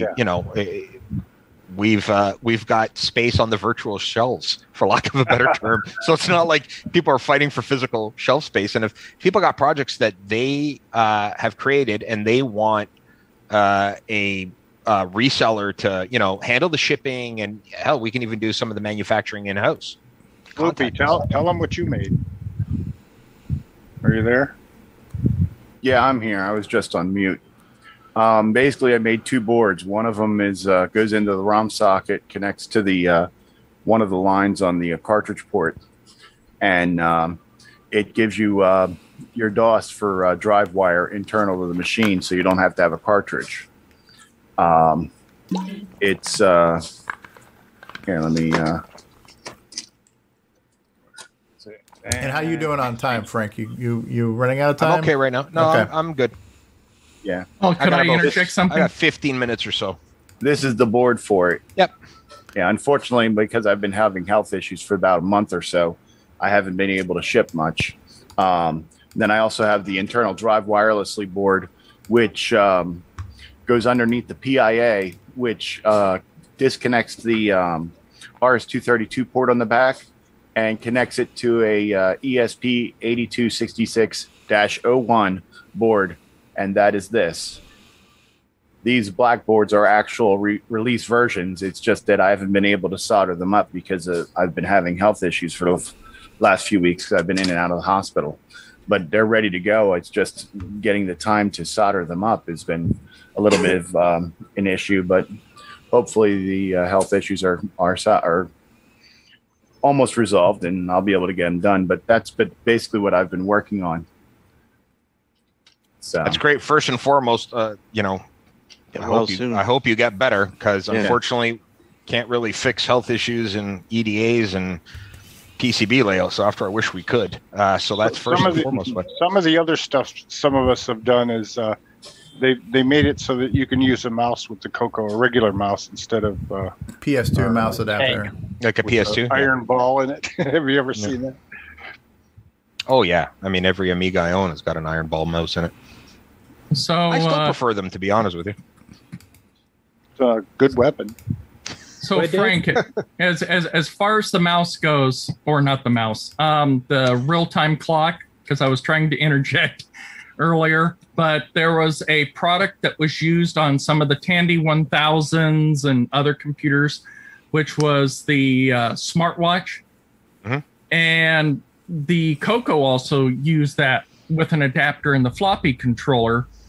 And I did take Jim's 2364 adapter that he's got on his GitHub, and I put the surface mount version of the Dallas 1206 or 63. Yeah, it's a 1216 or 1215, something like that. That is the same shadow clock that was used in this smartwatch, and it works with the software that was for the smartwatch. And that would be a perfect thing for a 28-pin version to go under the Coco 3's ROM. It would just be the drivers that have to be updated, obviously, for the different ROM address. But yeah, you can let the software guys figure that out. Yeah, like I said, yeah. I don't think there's enough memory on the Coco 3 if I had to write that damn thing. Trust me. Yeah, there's a lot of different ways we can attack this. It's trying to find one that, you know, satisfies most would be the best way to put it, right? Right. Yeah. Yeah, there's a lot of opportunity, I think. And I mean, another thing you can do too is, I mean, for some people, shipping from the States to Canada is a little bit more expensive too, but having something that can locally manufacture and sell to the Canadian market might be something to look at too. I'd have to deal with customs and all this other kind of stuff.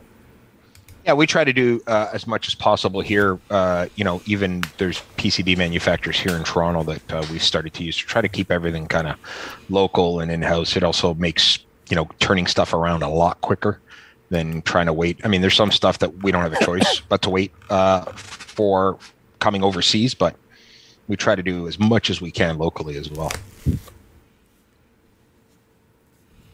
Cool. Anyone got any other questions?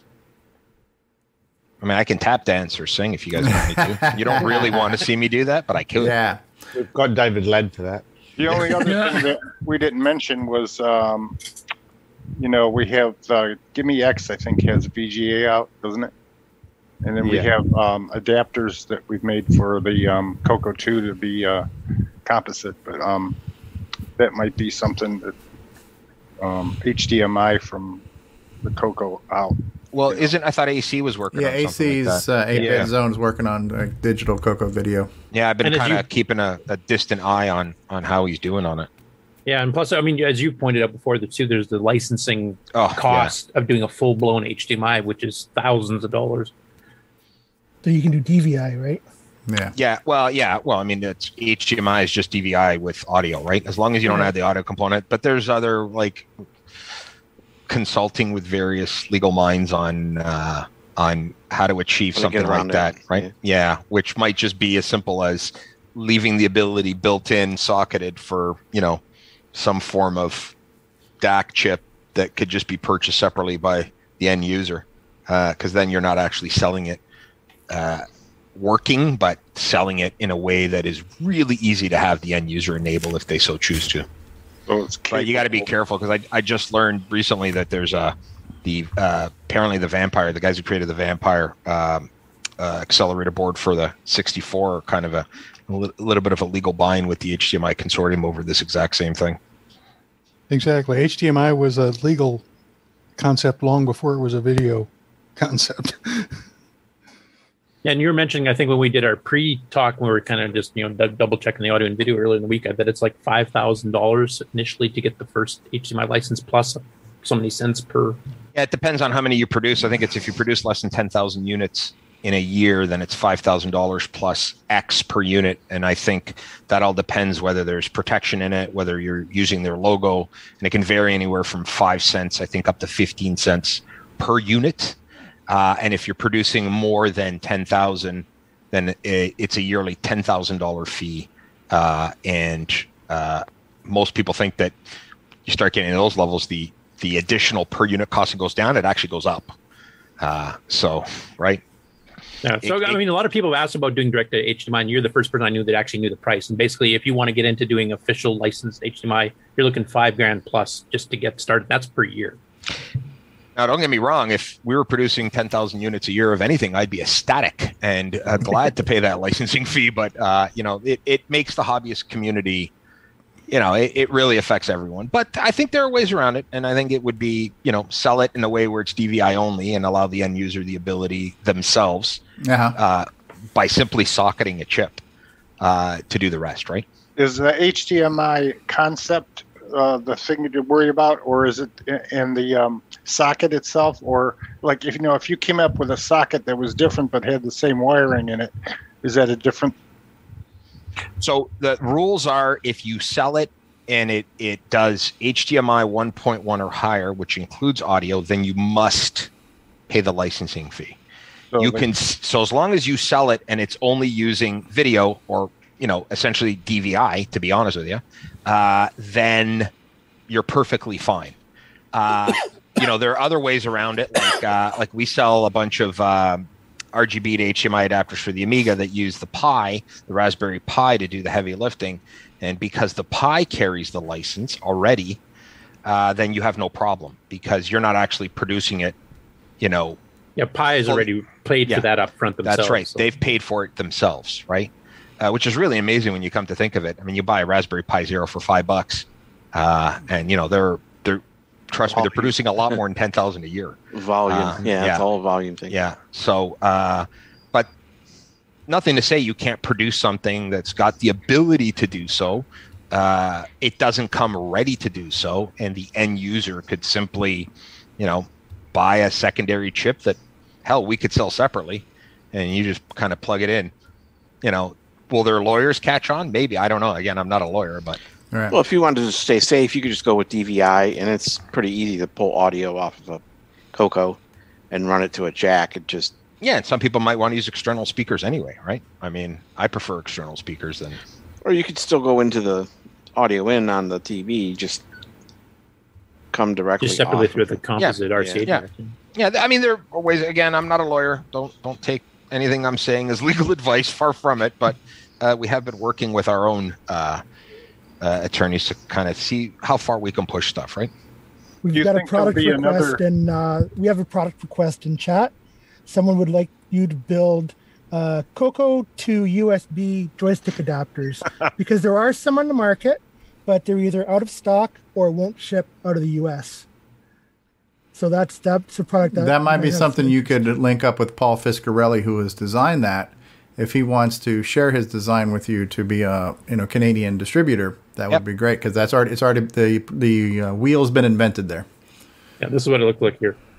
Yeah, and again, like I said at the beginning of the show, we rather work with people who have already created stuff, right? And kind of just offer the manufacturing process, the retail process, the shipping, all that stuff.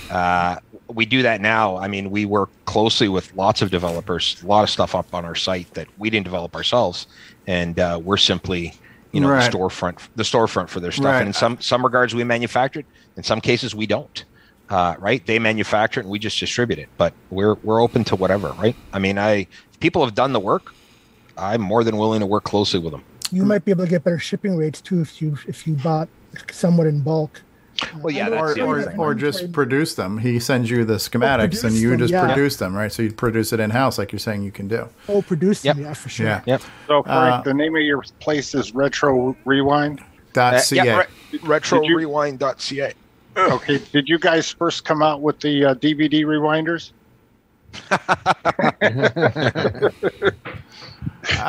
Yeah, because the way I see it right now is the word retro hobby. And hobby being the emphasis there. The people who are making, number one, for us using these old machines, it's a hobby to use the old machines, right? Because they're not practical. They're not there's nothing, too good you can do on them other than fun stuff. But the people who are producing stuff for hobby machines are mostly doing it as a hobby too.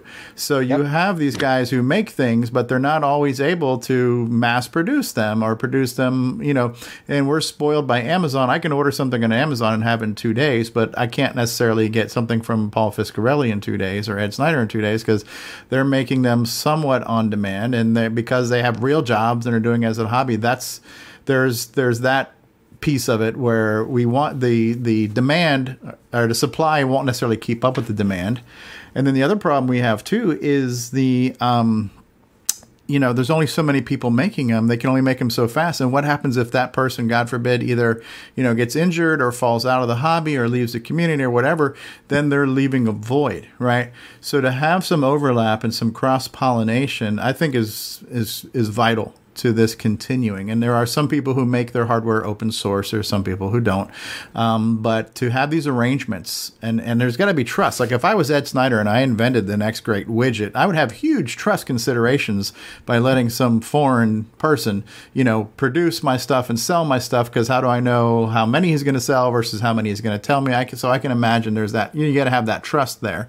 But the need for having this resiliency and redundancy in manufacturing and distribution, I think, is critical to the survival of the hobby market. And so you being one player in a very small field we have right now, I think is great to have you. And hopefully some of this kind of cross-pollination will take place from our hardware designers and stuff like that. So and we have no problem signing agreements at all. We can work out directly. And even in the case of we've got open source hardware we sell. It's clearly listed on some of the products where we set a percentage of the sale to the creator of the project. And that's not even an agreement we have with them. It's just kind of a, hey, you know what? You put the hard work into designing this.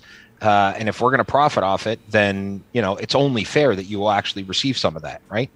And that's not agreement based. That's just kind of a principle based from my point of view. Right. Because, it rewards them for their hard work and might actually keep them developing and creating more. Right. Absolutely. Listen, the last thing this is going to do is make me rich. But if it keeps me busy, not out of trouble, then I'm going to keep doing it. Well, you need to make games like Nick Marentes because it's made him rich. So I've got 3 Ferraris sitting under the bed in my shoebox. Do you have a source for cheap cassettes? No, but what I definitely do have is a source for floppies. That's for sure. So I worked closely with a company here in Toronto that makes magnetic media still for the healthcare industry and government, and produce a whole bunch of brand spanking new floppies that we bought. Because over the next couple days, we have, I think we're up to almost 700 floppies we need to produce for Amiga 3.2, and wow, 400 and something 27C 400 ROMs that we need to burn. So what about these bad boys? you know what? I can talk to them. I mean, I got a small personal supply of them that I use for the 64, but those are a little bit harder to find. But I think if there's enough demand for it, they'd actually spin up and make them, because they're still making magnetic media as it is, whether it's actual VHS cassettes, tape cassettes. I'll gladly put you in contact with them if you want audio cassettes. Sure. Cool. Well, you're on Discord, so people can reach out to you. They can go to your website, as you mentioned too, right? retrorewind.ca, so they can send you an email or fill out a form or whatever. So you're very reachable, which is a good thing. And definitely thank you for being on our show, and thank you for thanks for having me. Yeah, and thanks for putting your foot in the quagmire that is our community and all of our wishes and wants and desires, and feature creep and all that kind of stuff, right? So you better update your front page there with color computer keyboard. Yeah, as soon as we actually get some product there. So far, I've got an RTC that should have IR capabilities and can somehow communicate with Apple Home to turn your lights on and off. There we go. All that correct? Okay. There we go. Alexa too, right? That's right. Siri, turn on my Coco. Right. So cool stuff. Well, thanks for having me. No problem. And I really appreciate it. Hang out as long as you can. Mr. Dave, you're a hardware guy. Anything else for Frank before he has to go, or before we go to break? No, all good. All right. Let's look forward. Or to, any of the other hardware guys on here, like Bill and Rick Euland. Any questions or comments? We all know that hardware is a lot better than software. Come on, guys. Absolutely. Yeah, I blame it for all my mistakes all the time. There's always a complaint from some of these hardware guys that after you get the hardware, like I think Mr. Brain has mentioned, that there's no people to do software after a while. Right. Jim has been an inspiration. Jim has been very active in the Toronto Pet Users Group for a very, very long time. Right. So he definitely was an inspiration. Well, hopefully after our new assembly language series, we're going to have a lot more people developing for assembly language. Yeah, there you go. There we go. So we're gonna be raising a new breed of developers. So our two guests actually tie in that way, because we're going to teach the next generation how to program these drivers for you. That's it. All right. Well. All right. Thanks, guys. I'm gonna run and get back to the Amiga stuff. All right. Nice meeting you. Thanks for coming by, Frank. You guys. Thank you so much. Oh, thank you for being here, Frank. And what's your Discord handle again? NetSurge. NETSURGE. All right. Thank you. Thanks, guys. No problem. And that'll be coming up next on our Who's New to Discord. All right. So we're gonna do Who's New to Discord, Who's New to the Coco map, and then I will run a commercial break because I'm not sure if Ron does, but I need to potty. So we're going to go ahead and do Who's New to a few things. We'll run a commercial break, and we'll be back in just a little bit with more Coco Talk. Thanks, everybody. It's time for everyone's favorite segment, Who's New to Discord this week? George J. joins us and says, I've been in the computer programming world since 1968, mainly 6809 assembly as a hobby. I wrote an OS9 program called PAC many years ago, along with others. COVID got me back into the Coco and 6809 assembly. Perhaps I could be of help to those wanting to learn assembly. Jonathan says, Hi, my name is Jonathan. I found you all through the Cocopedia page while trying to help a good friend preserve his archived Coco content. My primary goal is content preservation. All options are welcome. NetSurge Frank says, Hi, my name is Frank, and I understand that the first step is to admit that I have an addiction to retro computers. I run a small online shop called RetroRewind.ca. We usually cater to the Commodore crowd, as he ducks. And thank you very much to Paul Fiscarelli, Terry Steggy, aka Data Soup, and our Coco Talk patrons for boosting the Discord server. You can join us on Discord by going to discord.cocotalk.com. cocotalk.live. See y'all on Discord. Let's take a look at who's new to the Coco map this week. Please welcome, from Mexico City, Mexico, Fedro Smacky Tacky. All the way from Castleberry, Florida, say hello to Chris Duras. In East Bridgewater, Massachusetts, please welcome Henry Nonick. Hailing from Tromsø, Norway, please welcome Tom Eric Gunderson.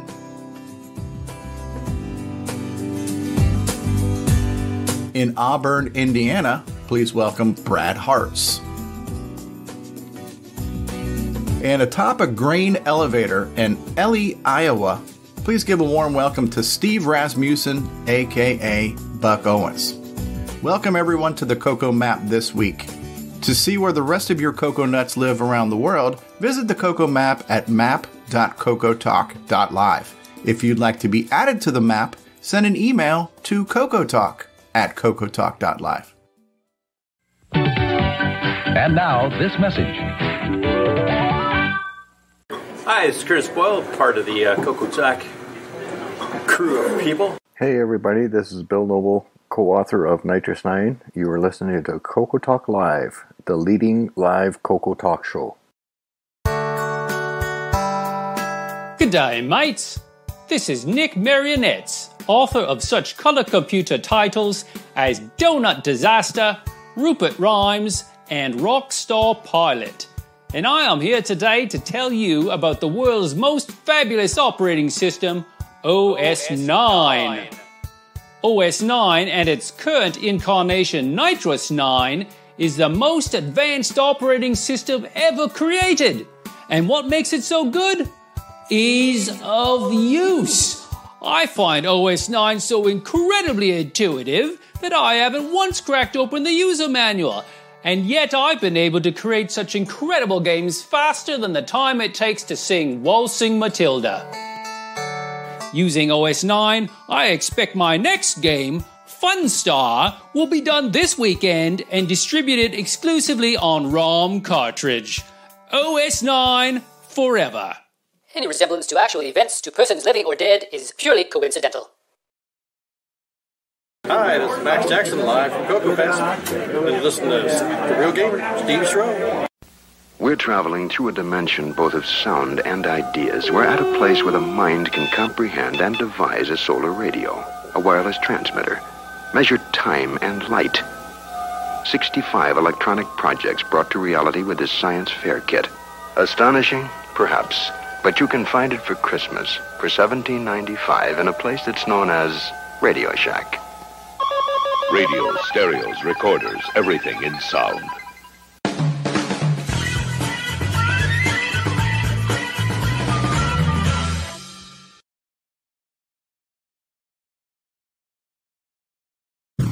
A whole new approach.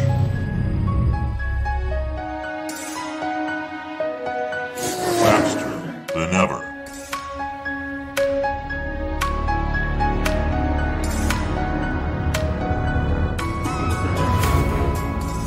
A window to a world of possibilities. Clear your expectations.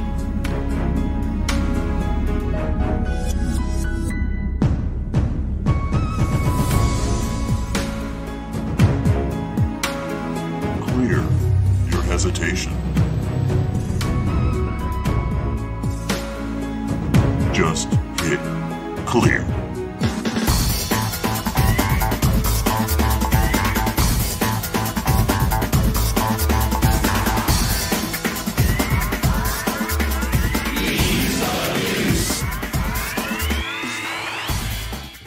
Download EOU today at lcurtisboyle.com. Hi, this is Sean Wheatley, and you're listening to Coco Talk with the original gamer, Stevie Stroke.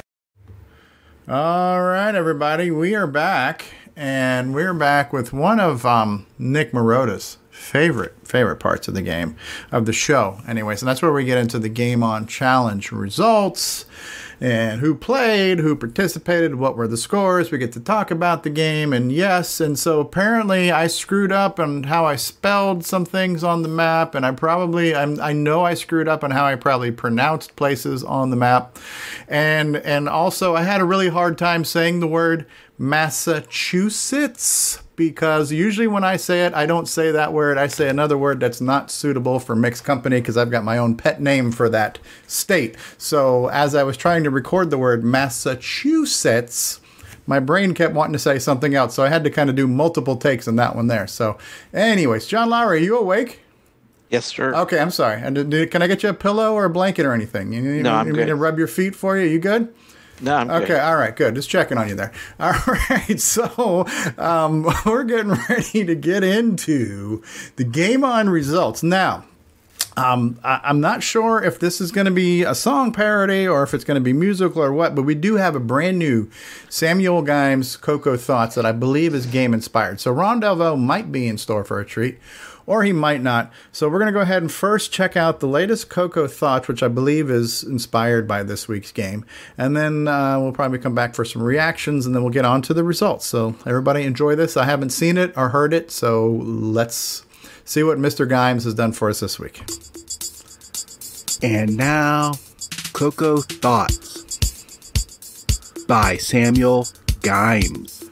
Pump off the pump, man. Pump off the pump, man. Pump off the pump, man. Pump off the pump, man. Pump off the pump, man. Pukas and Dragars. Pump off the pump, man. Dragars. Whatever. Was this the snow level? Oh, this is the game. Yeah, We'll talk more about that. Pump off the pump, man. Pump off the pump, man. Pump off the pump, man. Pop, pop.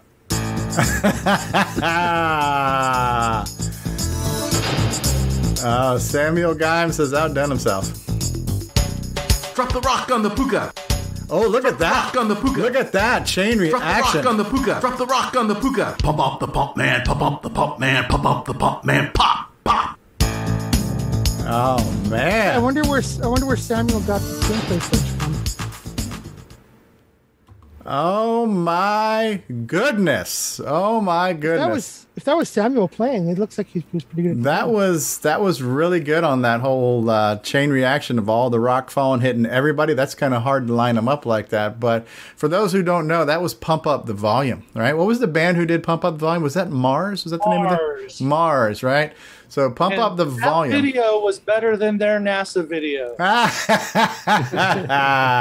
So good job, Samuel Gimes, both in the parodying and the video matching, all that kind of stuff. And so, yeah, that's pretty cool. Ron Delvaux's eating a sandwich. So by the way, did Sarah get you that? Did Jason's girlfriend get you that sandwich? Because that's her job. It's getting sandwiches. All right. Well, we haven't done the results yet, Nick, so I'm not sure what you're sharing yet. Oh, what am I doing? I don't know what you're doing. I don't know. Let's do the result. Yeah, this was the post Samuel Gimes discussion. Yeah. So can you stop sharing for just a second? Okay. I'm sorry. You're excited. That's what it is. I want my me time now. You are Nick Marotta is excited here. He's having a hard time. I'm kidnapping the show. All right. So we are now going to look at the results from this week's game and see how we did. All right.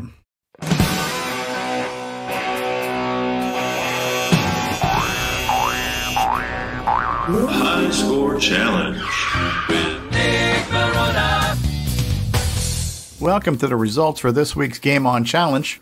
The game was Pump Man, and there were 18 participants, and the scores were as follows. Margot, 2,710. Alan Murphy, 3,070. David Craker, 4,580. Louie, 8,060. Nick Marotta, 8,780. Rick Yu, 8,930.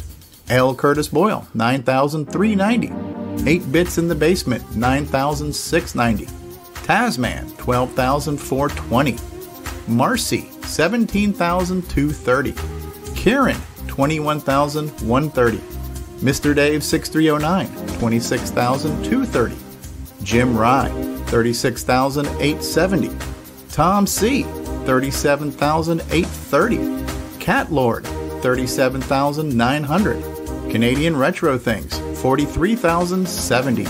Coco Discord user, 53,730. And the number one player this week was Buck Owens with 63,760 points. Congratulations, Buck Owens, and thank you to everyone who participated this week. Coco Talk salutes Buck Owens. Now that's interesting how the Pump Man game inspired. So Samuel Gimes came up with Pump Up the Volume, and I came up with Pump Up the Jam, right? So that was a little background music there. So there you go. There were the results as compiled by Nick Murata, as certified by Price Cooper's Waterhouse. The numbers have been tallied. They are official. The envelope has been opened. I do like, too, Stevie, you actually had a clip in there of people resuscitating viewers of the show as they're passing out. That was pretty good. All right, Nick Murata, now you may share your screen. Yes, Nick Murata. Sorry about that. My brain froze. We're talking about the slow gameplay, and it got me thinking to the discussion. Yeah. By the way, we had 18 scores, so I thought that was a pretty good turnout. And thank you, Stevie, for doing that video. I thought that was really good. I love the all the interpretations of the word pump. That was really good. I'm glad he skipped a few other ones. Too. Yeah, I was going to say some of them were already borderline a little suggestive. That's okay. I'm just kidding. So I'm going to show you the Rainbow review, and I think the review was. I really like the way he ended the review. He said it was a fun game, and it's evident that Dave Dye, the author, had a great sense of talent. As it is, it's a very good game, but a few more weeks of work could have made the game outstanding, and I'm going to agree with that. So here's gameplay from Canadian Retro Things. Please check out his channel for retro content, including Coco and non-Coco, and we'll have that playing while we talk about the game. So I don't always pick games that, I pick games that I take suggestions, but most of the games that we've played I actually do like, and this is one of them. But it could have been made a lot better. For example, you can see here the slow vertical crawl, which was annoying, and it could be fixed by doing the high-speed poke, but then the whole game speeds up. I also found it was pretty inaccurate when it came to a couple other things, like the Pookies and Frygars were very aggressive in tunneling through the dirt. They didn't hang around in their areas. Whereas if you play Dig Dug, they kind of go back and forth and hang out in their areas a little bit before they start pursuing you. And another big difference was you can stand under a rock on Dig Dug, and the rock will stay up. Until you move. Here, as soon as you go under it, starts shaking. You got to get out of there pretty fast. So those were pretty annoying differences, I really feel like and a guy behind a guy there, you couldn't even tell. I really feel the game could have been a lot better than it ended up being, and I don't know if he ran out of time or if it was, good enough.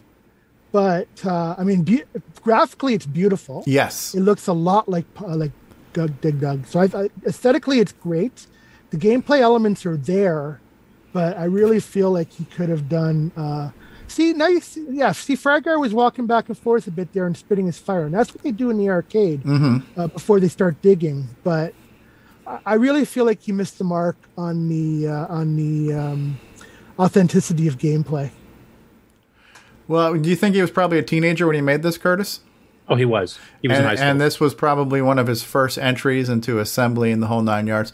But one of his first two. Yeah, and what you're bringing up, Nick, is something that I've always wondered when I've looked at games like Donkey King and especially like Galagon that seem like they captured everything, even the attract screens. Like they've captured all these things. And I always ask myself, like, how did those guys do it back in the day? Because nowadays we can just dump the ROM from an emulator or whatever and we can see the code and see how it was done. But back then, and we have Nick Marentes here who did a Pac-Man game, right? So how did you recreate the game and the algorithms and all these things so well? There were certain Coco games that did it really well, and I think the answer is probably they just had to like watch people play the game forever and ever and ever and kind of like burn it into their brain and then go back and recreate that. Because how else can you get all those nuances of a game when these games were still new and we had no way to look under the hood of the ROMs to see how they were made, you know?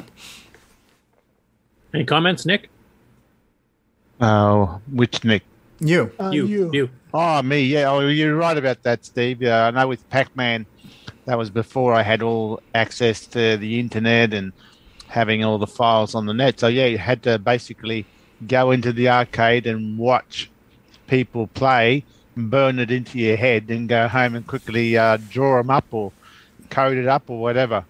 So yeah, it was a bit tough back then. Nowadays, it's a lot easier, of course. Everything's on the internet, so. I believe Steve Bjork said that with Arkanoid as well. Like he didn't, even though Arkanoid was an official port, he didn't get any. He had to go to the arcade and watch the game being played and take massive notes and just recreate what he saw. Yeah. Right. Yeah, things are definitely a bit easier nowadays. Right. So it's possible that Dave just didn't have enough homework in his head on what some of those finer points were in the game. And so he just did it based on his memory, the best he could do. It could have been just based on the best of his ability being a teenager and probably going to school, or it could have also been where the publisher said, look, we like kind of like back in the days of Atari, we want to have this in whatever, 4 weeks. And so give us the best you can do in 4 weeks. You know, Are you shaming me? No. I'm just saying. Are you shaming my critique? No. I mean, your critique is on point, but we're trying to come up with some valid reasons why that might have been. Trying to come up with the why. Yeah, the why. Well, yeah. Well, this wasn't a valid port either, right? I mean, it wasn't. It's a clone. It's a clone. Yeah. And Dave, I think, has done a good job in going to the arcades and trying to watch the original game. I think he's done that part quite well. This was his first or second commercial game, so.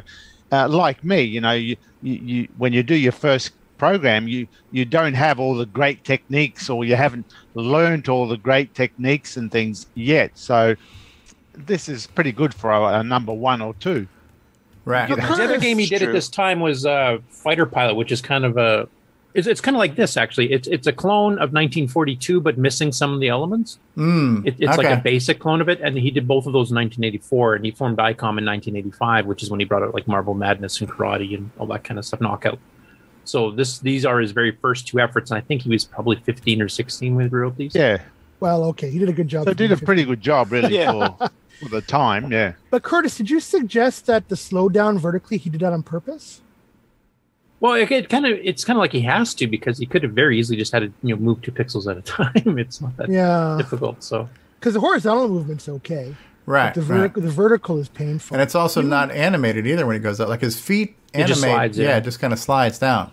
So, and the funny thing is moving vertically graphically is easier because you're just offsetting it by 31 bytes or whatever. Where you're doing a horizontal, you have to do bit shifting and stuff. So it's actually easier to move. Well, he's probably not. He's probably moving an entire byte, which is 2 pixels. Okay. Well, four pixels in this case, but he's got 2 different versions of the players. He's got the up feet, the down feet thing. So he's probably got like 2 pixel movements, and he's got the one cell frame with his left foot down. The next one is the right foot down. So he's actually literally doing byte, like you said, Nick. He's just alternating between 2 on the half bytes. Yeah. So I neglected to mention last week, this was actually a request by Marcy. She wanted a Dig Dug type game. Okay. We don't have many Dig Dug options. This is the only other one I've ever seen was published in Color Computer News in 1982. I think it was called Digar Pumper. And it was a basic game, which, I mean, for basic, it wasn't bad, but it wasn't as close as this is, obviously.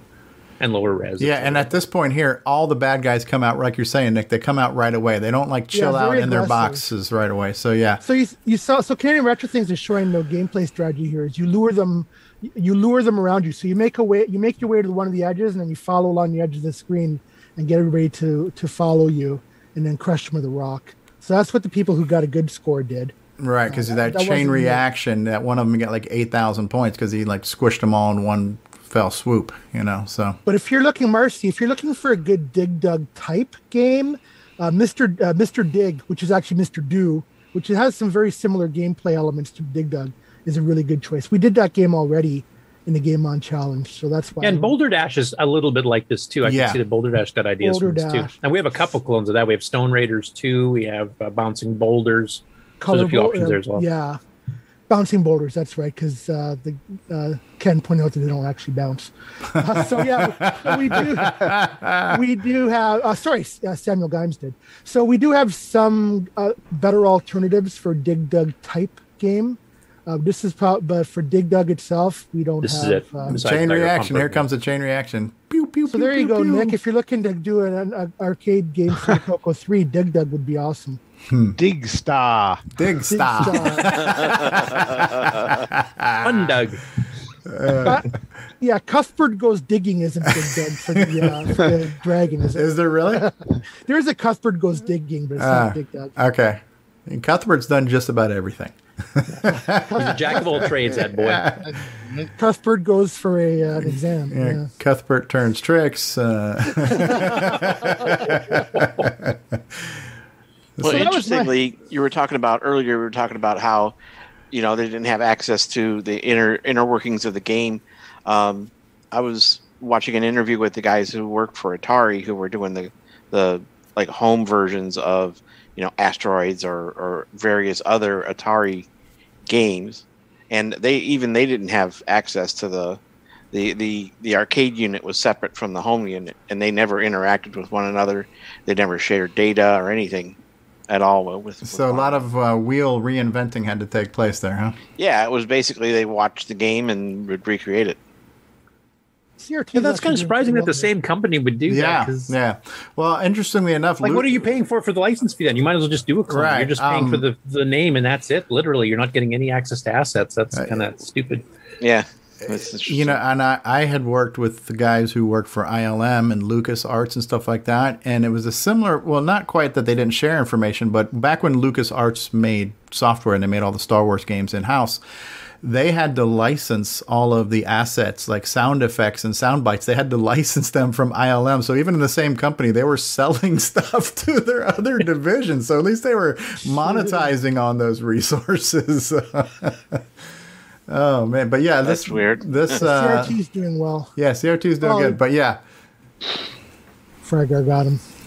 So, any tips and tricks and stuff? I know I sucked at this game in the arcade, and I sucked at it on the Coco even worse. But every time I see this game, it reminds me of when I was in college. We had an arcade, and they had a Dig Dug there. Yeah, and there was this one guy that used to play it all the time, and he used to get mad when he would get killed, and he would hammer the machine with his the joystick with his palm of his hand. He would whack the joystick, and he ruined the game. Wow. I was trying to play it one day, and one of the directions didn't work, and it was because of that idiot that was always banging on it. So is this well known, or I found out because I can't do the rock thing. I died trying to get it set up. So I found I could use the pump to freeze somebody and run right through them. Yeah. Well, and run right through them. It's like they didn't exist. You hit them once with the pump, and then you run past them. Well, I don't know if that was that way in the arcade. Yeah, it was. It absolutely was. Yeah, they could be semi-inflated, and then they just kind of slow down for a minute. And they just wait, and you run right through them. Or if they're coming at you from both sides, you hit one once, and it stops. And you can hit the other one 3 times before the first one starts moving. You kind of pause one and then pump up another one that's behind him or something, yeah. Getting them with the rocks would have been a lot easier if the rocks stayed above you. And if your vertical movement was a little bit faster, too. A little peppier, Yeah. And what I loved about the arcade version of this was just the music. It kind of sounded like a banjo soundtrack as you're walking, so it only played the notes to the rhythm of your walking. So like you hear the but as you're walking stuff. So I love the background music to this game in the arcade. Obviously, having more color palettes in the arcade, the longer you played, the more the colors changed. Now, he did a pretty good job here in kind of mixing it up between the reds and the blues and the dithering patterns and stuff. But in the arcade, you got the deeper you got, the darker the colors got, and you get like more subterranean looking and stuff. So, but graphically, it's beautiful. Oh yeah, no, it really nice. Captured the essence of the game, as Dave Dice has done with just about everything he's done. Yeah, good stuff. Good stuff. All right. So thank you, CRT. He was pretty good at this game, much better than I was. So we ready to talk about next week's game? The suspense is killing me. So this is a special one that Nick can talk about too. This is another one of our tie-ins with the Amigos Retro Gaming Show. They had their most recent episode of the Coco Show talks about this game, correct, Curtis? Yep, they just released it earlier this week, so the game's already up there. But yeah, we're going to be doing our crossover episode with them. So this is Springster. I put them in the wrong order. Can you tell what this game is? No. This was supposed to come up. Anyway, Springster, which Curtis describes as a mix between Marble Madness and Q*bert. Q*bert. Yeah. So you're going to want to read the instructions for this one because okay, I'm not playing then. Yeah, different enemies. And we're gonna be playing on level 2, not 1 but 2. So 1 is a good because of the higher levels you get access to more screens. So level 1 is really designed as a tutorial, learn how to play the game level. So you can play that one to get familiar with the game, but the scores will be based on skill level 2. Okay. I'll put a note to that effect in the Game On Challenge, but this is your mentioning it here as well. So hopefully people will pick up on that. I will mention the review that Boat and Aaron did actually does, and Frodo did this because he did this on one of his streams too when he did the first year of Coco 3 games, because this is actually one of the ones from the first year from Tandy, that the manual has all these complicated things like you're carrying this and hit this color square, this special effect happens if you hit the joystick button and all this kind of stuff. But you really don't have to do most of that to play the game. You can actually get quite far with just remembering a few basic things. And that's the same thing I did. I didn't memorize all the different combinations of things because it's literally several pages of stuff. Well, there's one enemy you can run into, right? So it's good to know that one. Yeah, well, basically, I just memorized like what squares open up the next plane and what there's a previous square you have to hit first, and you have to get certain treasures. Basically, just get all the treasures. And there's a couple square you got to remember the certain colors to get onto the next plane, and that's really the ones you need for the basic play. If you want to memorize, if you pick up the ring and you're on a green square and you press the button, it'll freeze certain monsters, and others will get confused and lose you. Like that part is a bit out there. Maybe if you play the game a lot, you'll be able to memorize all that stuff. I never have in the 30 some odd years this game's been out. But you don't need all of that to play the game and enjoy it. That's what Frodo said too. Unfortunately, he's not on the call or on the chat right now. But he did the exact same thing. Like he said, once you kind of got the hang of the basics, the couple of things you absolutely have to know to get to the next plane, then that's all you need to do to enjoy the game, and you can actually get pretty far with that. So I just want to get people don't worry about trying to memorize the whole manual. The goal is to open up the portal to the next level, and it's one of the squares, but it's hidden. It's a purple. I think it's purple. A purple square that materializes when you go ready for the next plane. Certain goal. Yeah. So that's basically the goal, is to get through all the planes. And on skill level 2, there are 16 planes you can go through. Yeah, level 1 has 8. I think that's your beginning level, like you were saying, for kind of a tutorial to figure out how things work. And then level 3, if you ever got really advanced, has 32 different planes, and they're all unique. So I mean, there's a lot of replayability on this game once you do get kind of used to it. Just to mention too, the system requirements: it's a Coco 3, 128K, and a joystick. That's all you need. If you have the cartridge, I think if you have the disc version, you might need more than 128. I can't remember for sure if it would run with less than or with 128K on the disc version. But I mean, there's ways to get the cartridge emulators and flash ROMs and stuff too. So it looks like it's digital joystick friendly. So yeah, I think so. Been a while yeah, you guys have to tell me. I don't have a digital joystick in mine, so I can't even tell you if it is or not. And I'm assuming the playing field arrangements change on the different levels, so the stacking of stuff gets different. Yeah, it kind of has a little bit of. You can only hop up and down like the smallest increments. You can see the height of them. Yeah, you can't do a double jump. You can't jump off a tall one. You have to go down. The gradual way. It kind of reminds me a little bit too of like Crystal Castles. The geometric arrangement of that. So yeah. Looks neat. Yeah, I remember when they were talking about this a while ago, I was intrigued because I had never seen this before, so this looks kind of neat. I'm trying to get something fired up to play that this week. Yeah, I'll cover it a bit more when we cover the Game On news here, because it's actually one of the stories is the Amigos review of it, and I'll mention a few other things there.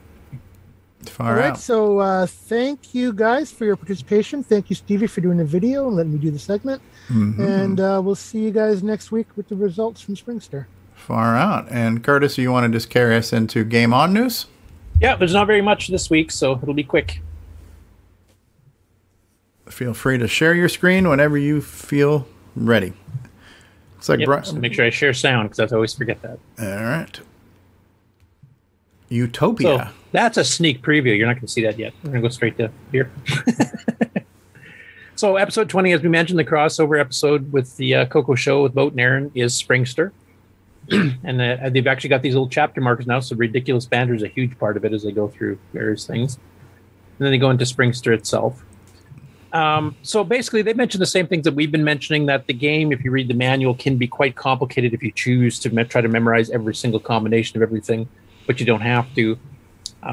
They ended up really liking the game. As Boat said, it is a very unique game. This is not a clone of anything. There's no other version of this on any other platform, so it's a completely unique Coco 3 game, which is nice to have, because we've got a few of those. It's nice having something that each platform has that's completely unique.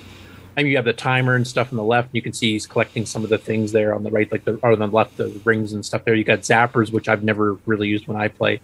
It has a lot of replayability, as I mentioned before, but when you get to level 3, then you've got 32 different unique layouts that you get to play through. So, but they ended up reviewing the game and they actually quite like it. And here for Steve, there's a few other different levels. You can kind of see some layouts as you're going through. Is the background always gray though? Yes. Okay. I can't remember if it gets changing on the higher levels or not.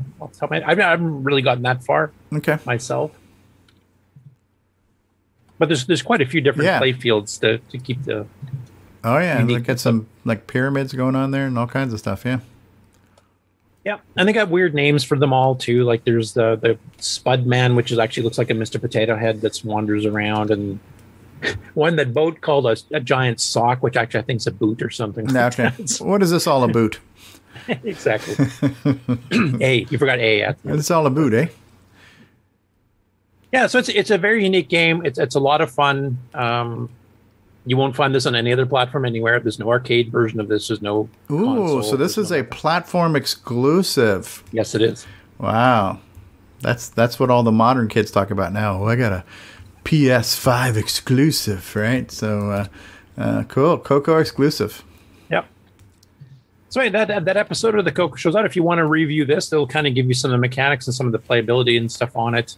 If you want to view this before you actually try it yourself, it give you a pretty good background on it and a bit of an explanation of it too, a bit longer than we gave here. And please join in the Coco Game Challenge this week, because it's a pretty unique game, and it's obviously unique to the Coco 3 itself. So very cool. Next up, Jim Brain. This was kind of a unique one. So he converted a text adventure game. Jim Gary. What did I say? Jim Brain. Oh, sorry. Yeah, I meant Jim Gary. Sorry. Yes, and Jim Brain does a lot of MC10 work too. I had a Jim Brain fart there. Oh, I see what you did there. Oh, and I smelled it too. So anyway, this is a text adventure game that is written by a Czechoslovakia programmer in 1988. I'll try to pronounce it Miroslav Fidler or something. But it's labeled as anti-Soviet. That's how Jim himself, and it's kind of got all these, mock things of the Soviet Union, because the Soviet Union, of course, was still around back then, or the USSR anyway. So it's a kind of a historical one in that way, because it was done as a protest against the USSR at the time. Hail to the Golden February and stuff like that. So I'll just play a little bit of it here. And the music he's able to produce on that MC10 with that 6-bit data is just amazing. Freedom for the exploited, the socialism, the way of tomorrow, and all this. It's constant. Hell, the Golden February. Wow. So it's a unique game. It's a bit historical. I think from what I heard, the guy actually got in some trouble for writing this, because of course they were pretty strict with don't do this kind of stuff. And the sarcasm that's in it too. So in Mother Russia, we do not make fun of Mother Russia. So yeah, a unique historical, from the Eastern Bloc type thing. So that's not something you see too often on any of the Cocos, actually. Right. So, a bit of history. The renowned party of London, right? So Protest comes in many forms. Oh my goodness. Yeah, so pretty cool. Next up, Cuthbert Dragon did a couple, and these are two games that I don't recall us covering before. Dickie's Den. Yeah, so the first one is Dickie's Den. This is kind of along the lines of the Manic Miner Jet Set Willy style of game, which is pixel perfect jumps and trying to gather treasures as you go across screens, etc. Also, that really bad attempt at doing background music. That that's like Falling Feet, huh? Oh, this is the guy with the glare from his window. I'm like, what's that white line in the game? Oh, it's not in the game. Okay. Yeah, that's his window blind. So. This is not lava lamp guy. This is window reflection guy. Okay. Yeah. But, the very unique game design, this aesthetic that came out, there was a ton of them like Manic Miner and Jet Set Willy, et cetera, which were all these, you got to jump perfectly at the exact right time. And very kind of AGD, specky type. Now, this one is more AGD style because the character movements are definitely bite-based, whereas, Jet Set Willy and Manic Miner actually have the smooth jumps. So this feels a bit more jerky. But, I mean, it's not a bad attempt, and there's a ton of different levels. But this is one of those games that if you're the modern gamer where you're used to everything being handed to you in a silver platter, you're going to hate this game because it's too hard. Those feet reminded me of a cross between like either Monty Python or I was thinking like Yellow Submarine, the big blue meanies or whatever, with the giant stomping feet coming down. So yeah. And that's the other thing. These games, for some reason, had really weird shapes as your antagonists. I don't know why. That was just an aesthetic they had in the mid 80s, and it was in the UK and a little bit of Europe that this type of game was really popular. It never really got popular here, that style. I think they were big into the herbal tea, emphasis on the herbal. So, was that freaking Sasquatch? Is that like Sasquatch that with a spike sword or something? Who is that guy? Could be. Let's go back. Looks like an abominable snowman carrying a spear or something. I don't know what the hell's going on there. Yeah, and here you got, I don't know, there's razor blades and I don't know what the heck the other things are. And awesome music, I mean, really. Axes. Those are like pliers, or like I was thinking of the clamp on like the jumper cables or something. Yeah, is that that's either an axe or it's a toothbrush? It could be promoting dental hygiene. Yeah, this is the dentist round. We're brushing our teeth and we're pulling out the bad ones. So yeah, you do see a little bit of the PAL artifacting in this too every now and then. Yeah, just a little bit. But teapots and saucers, cups. Short and stout. It seems like the levels are huge as far as he's going down deep through many screens and stuff.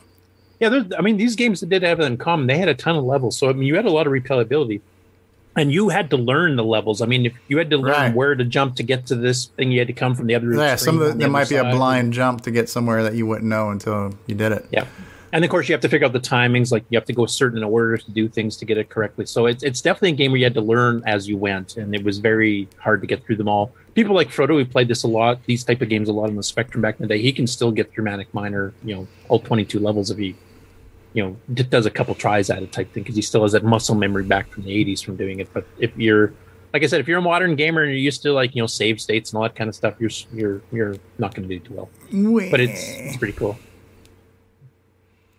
And then the last one is the other one he did here. This is one I've not seen before either. It seems to be, as far as I can tell, it's kind of a bit like Xevious, but not quite. And this is one I've not seen the download for it. If I can get it, this is one I think would really like a 609 optimization. So if anybody listening to this has a copy of this, send me a copy of the binary and stuff, and I'll see if I can optimize it on my next round of optimization. I like the fonts. It's almost like cursive writing. Yeah. A little bit of music in the beginning here, too. Utopia. Oh, yeah, this could definitely use some optimizations. Yeah. Handwritten feel. And then later on, for some reason, the sound kicks in when he's firing, which he didn't originally. I don't know. I'm not sure exactly what's going on. Even though it's only using like a third of the screen, it's still kind of choppy on the vertical. Yeah, I mean, this is one, if there's enough room in the code, I think it could probably just use a stack blast, and even the 609 version could be sped up.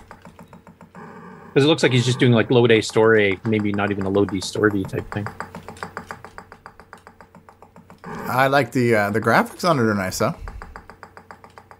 Yeah, I did. And the weird part is the scrolling seems slow, but the movement of the bad guys is pretty quick. So it's just... Yeah, it's almost tile-based. It's jumping a butt at a time. Like earlier, so.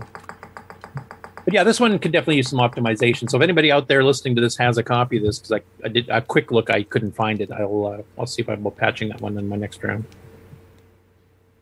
That's it for the Game On stuff. It was a little bit slim this week. Far out. Well, I guess they knew we were having all these interviews, so we didn't want to tie up the show too long. All right, so we wanted to keep the news train rolling. We'll move right into news. We can do that, yes. Okay, so get ready to share your screen. I will go ahead and do the quick news intro with our little Muppet thing going on here. So you can go ahead and start sharing. From a realm around the world. What you need to know. Get caught up on News with L. Curtis Boyle. And now a Muppet News Flash. First up here, Tim Linder put up this really cool video because he actually showed some features of the MAME debugger I didn't know about, and I use the MAME debugger a fair bit, but I've kind of I learned enough that I needed for what I was doing, and I kind of stopped. So in this one case here, he actually goes through live while playing Arkanoid in the MAME debugger and kind of goes through to figure out how the program works and how to cheat at it and stuff, because he's got these cheat things in there. So I'll play a little bit. I won't play the whole 5-minute video, but I'll play a little bit so you can kind of get a gist of what he's going for here. And let me know if the volume's okay. Today, let's experiment with the cheat system in the MAME debugger. We'll use the system to find in memory where the ball's position is stored when playing Arkanoid. But first, we'll need to have an idea of what we're looking for. We'll assume the ball's location is stored in 2 discrete 8-bit memory locations, one for the y-axis and one for the x.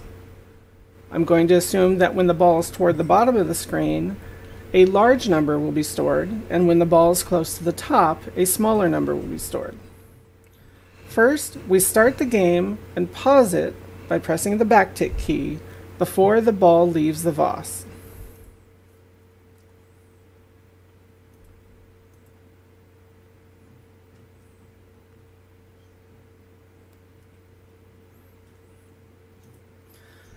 Then we initialize the cheat system and tell it we are looking for unsigned bytes, and we'll target the first half of RAM.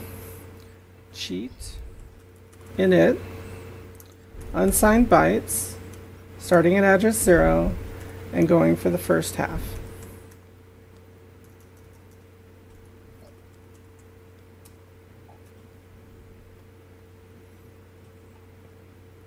Now we'll unpause the emulation and let the ball rise up a few lines.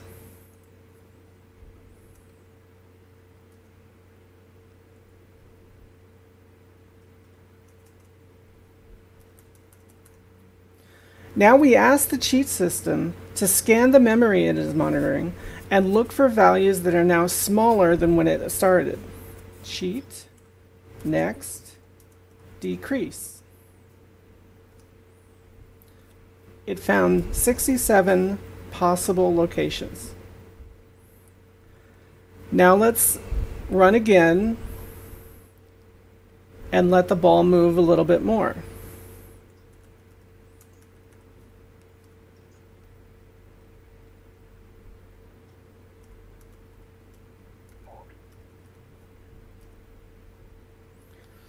Now we'll ask the cheat system again to look for values that are smaller still. Cheat next, DE. DE for decrease. And it found 19 further matches. Now let's run a little bit longer and let the ball bounce off the bricks.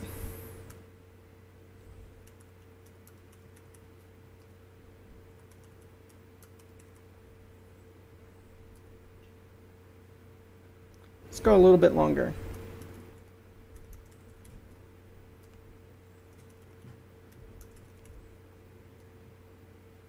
Now let's ask the cheat system to find a value that is now increased since the last time we checked. Cheat, next, increase. Now we have a list of 10 addresses. Starting from the 32,000, now we have 10. Let's see what it's found. These are the 10 here. I'll cut to the chase and say that address 134 is the one we're looking for. But you can see how quickly this system found the correct address. It happened to be the third one in the list. Now that we know it, what can we do? Well, we can set that memory location to be anything we want. B exclamation point 34 equals 30. That sets the memory to 30. You just put it up there. You just moved it up to the top. We can see that the ball was moved up to the top of the screen. So remember you were talking about last week on the shooting gallery to figure out how many bullets you have left or whatever. That would be another thing too, is to look at that value, right? Yeah. Like I didn't know it had this check for a memory location that's increasing or decreasing. It actually keeps track of them, so you can say, well, which ones have switched now from decreasing to increasing, and it narrows it down to the ones that have done both. And since you can monitor on the screen, like the ball position or whatever else, this actually narrows it down a lot. I always did more manual trying to guess where things were. So this is actually a much of a big speed up. Now, since I played almost all of it, I might as well let it finish. There's only a minute left. As well. So. Yeah. And by the way, the person who did this was Tenacious T. All right, so you guys know. We're trying to get that name trending for Tim. So Tim Lindner, aka Tenacious T. Jim Rye just asked, is this Buck Owens' secret?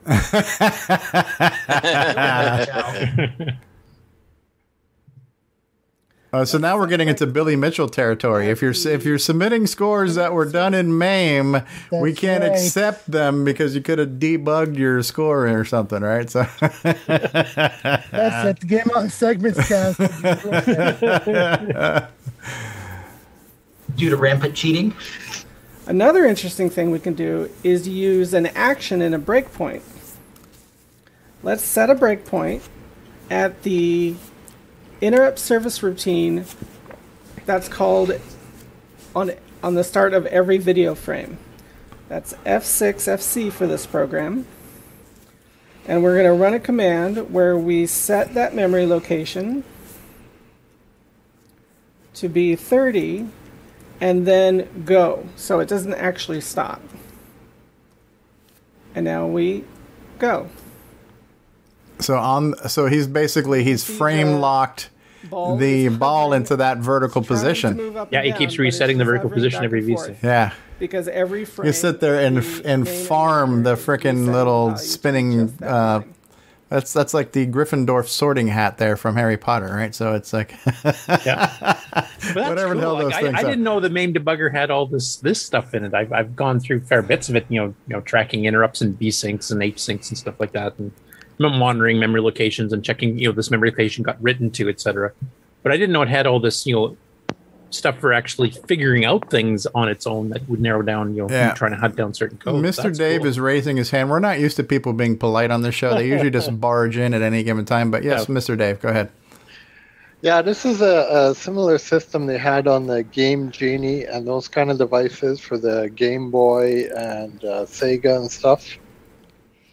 And I used to use that back in the day for my son when he had the Pokemon. You could kind of hack it. Yeah, what went up? Was it your life? Was it your power? You keep checking. Did something go down? Did something go up? Like timers or, yeah. Mm-hmm. So I was able to get his Pokemon, like the water Pokemon could shoot fire and all that stuff. Like you could hack the game like crazy. Just by watching what changed. Yeah. You check a state of what's happening in the game now, and then you get a new item, and then you check the state, and you'll see that a certain memory slot has something new. Then you could hack away, put all kinds of hex codes in there until you got whatever you wanted.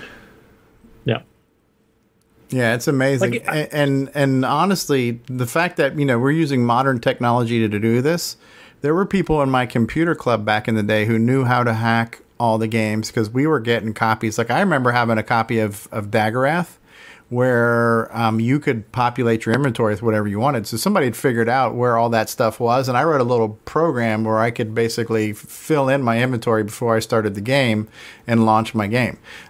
So people were able to figure this stuff out before these visual debuggers. Or maybe they'd use ZBug off of Edtasm or something. I'm not sure what they did, honestly, to see it. But it's impressive that we know how to do this. But when you have like something exterior, kind of microscopically looking in, it's almost like cheating. And at some point in time, people were able to do this with their bare hands. Back when I was a kid, I remember that kind of stuff. So it's impressive on all levels, though.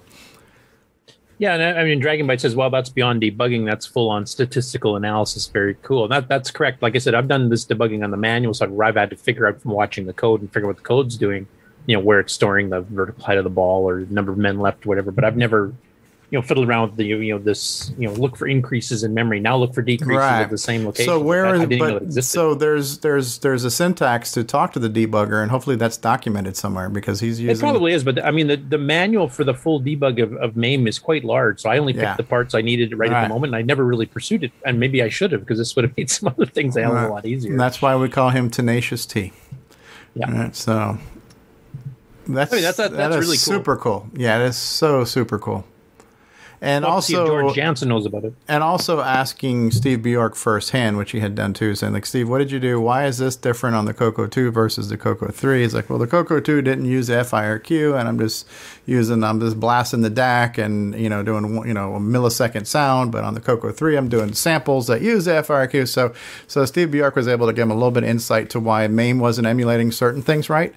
But he still has to have the tenacity to recognize the problem and to look into it and to try to fix MAME, so it's insane. Yep. That's really, really cool. So I might have to pursue that a little bit further and learn some of these extra things I didn't even know were in there. Simon Jonasson. Yes. Who's been a bit busy with his, what does he call it? The Wobble. Wobble, yes, that's correct. So he did a couple of screenshots and stuff here, mixing colors in the SemiGraphics 24 mode, using page flipping, which is the old-fashioned way of doing it, and then wobbling, which is using some of the VDG SAM timing tricks we've been showing recently with smooth scrolling, etc. Now these are still screenshots, so it's kind of tough to tell. There's a bit of flicker, etc. from it, but you can see like not doing the wobble gives you these kind of like just horizontal lines of different colors. But when you do the wobble thing, it kind of smooths it out, and now it looks like you get a ton of extra colors.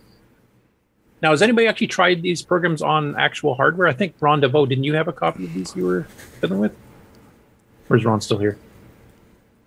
Yes, I did. I ran it on an emulator.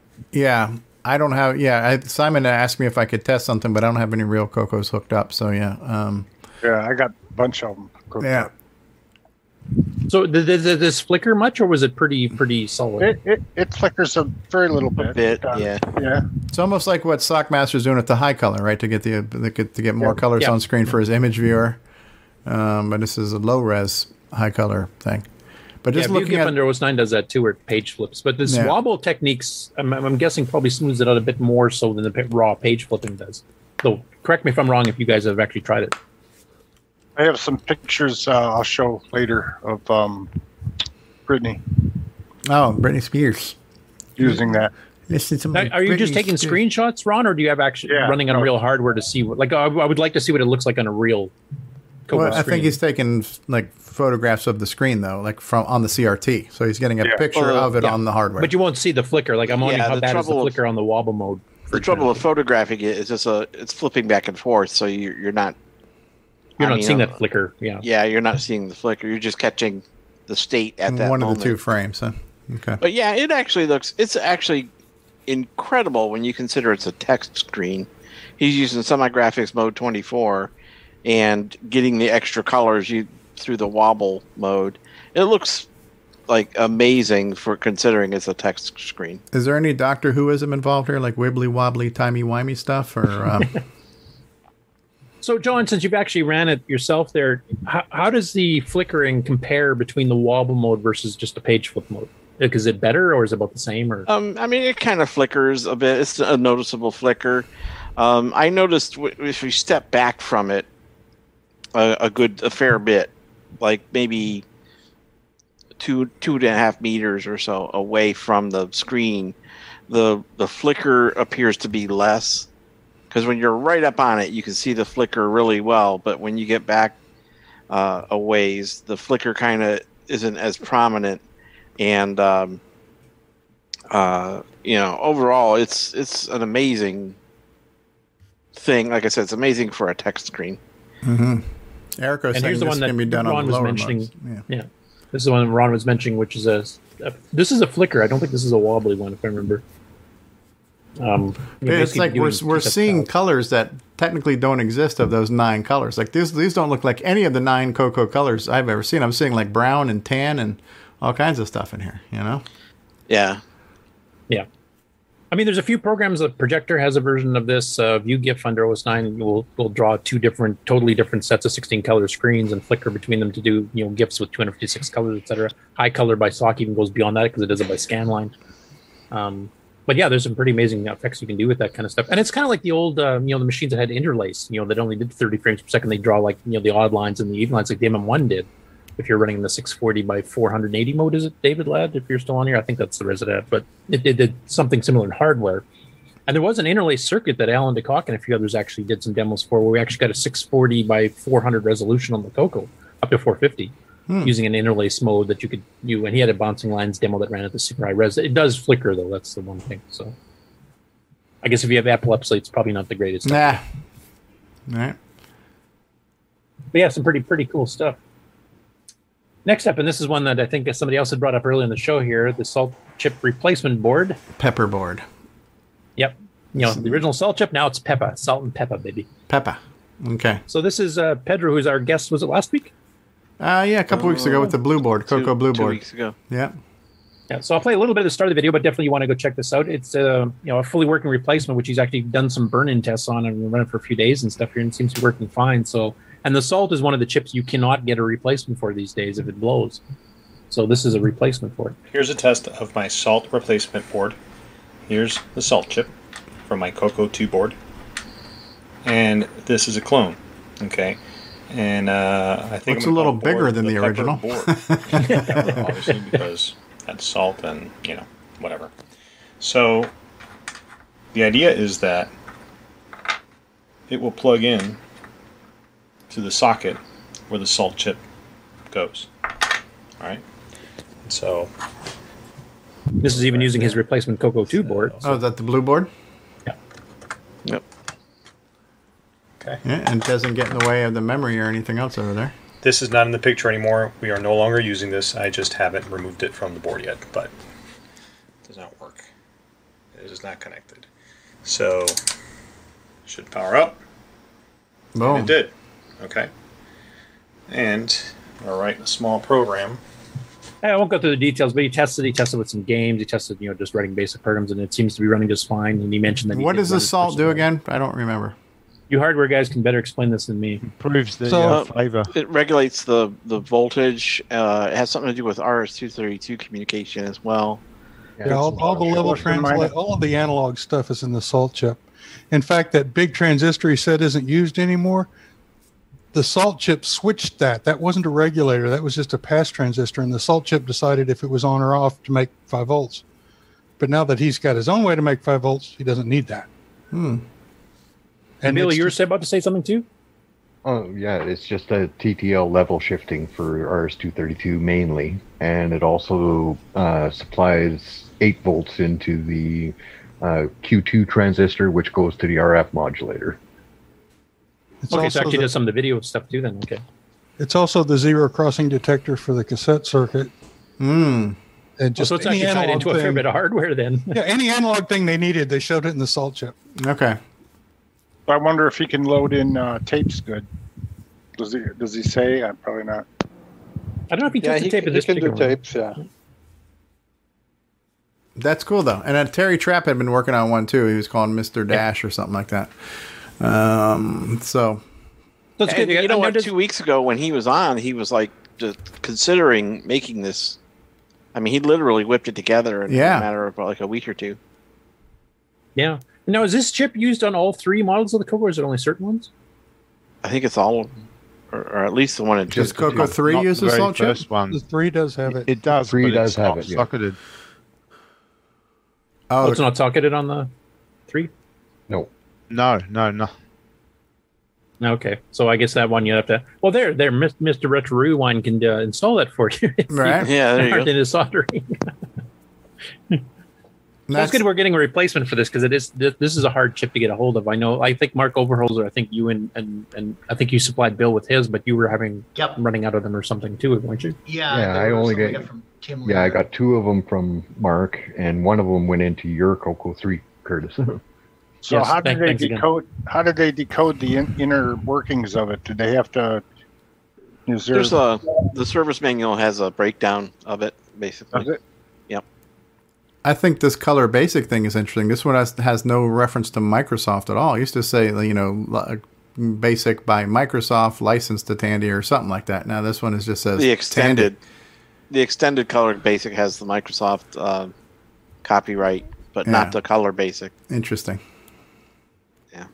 Does that mean since Tandy went defunct and stuff here that that might be illegal to do the just plain color basic ROM? I wonder. No, I mean it's still Microsoft that did the basic. Yeah, if you do CLS9, it still shows up. It's still in there. Yeah.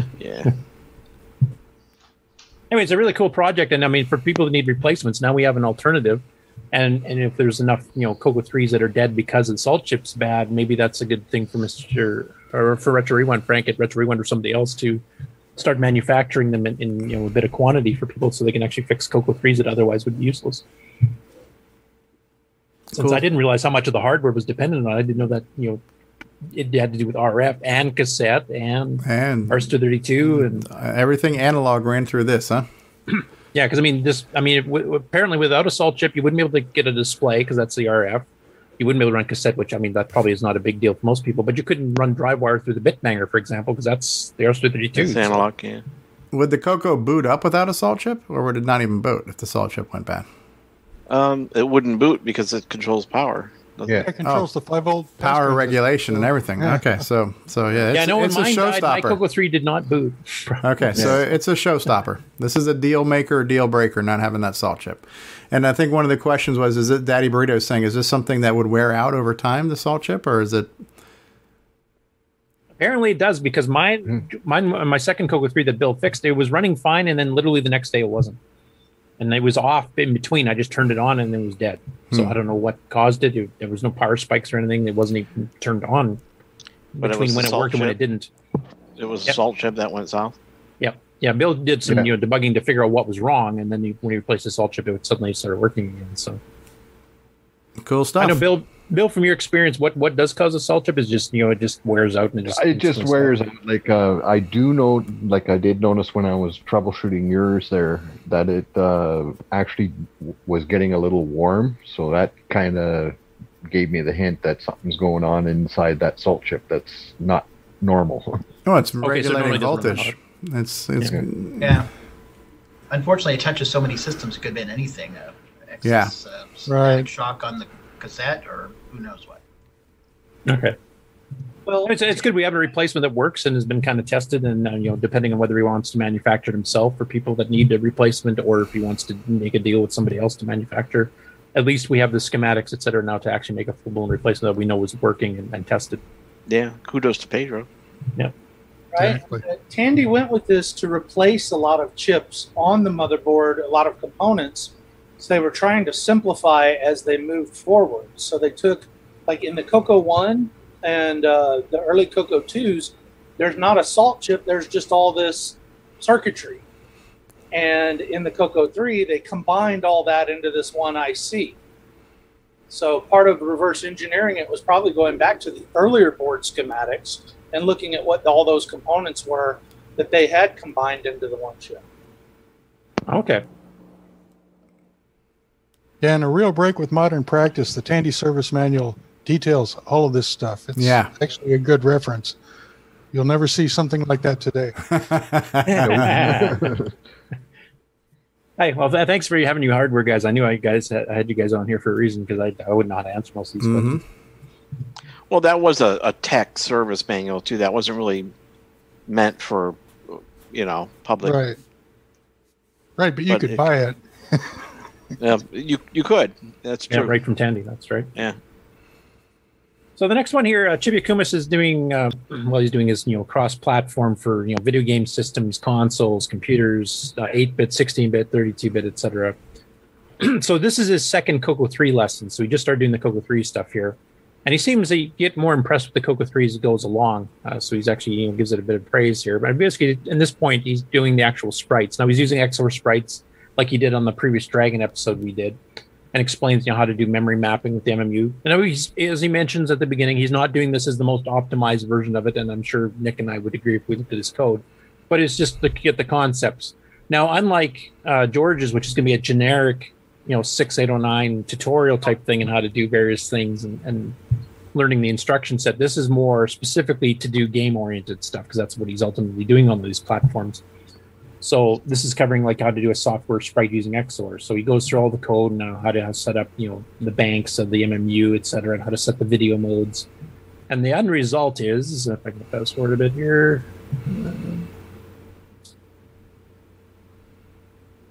That's his spiel. That's what they actually done.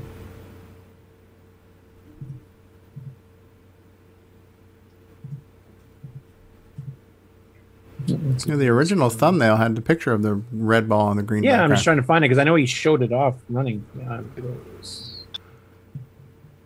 Let us play a little bit. Color 1 has a color 3 and so on. So you can pretty much maybe see the smiley here.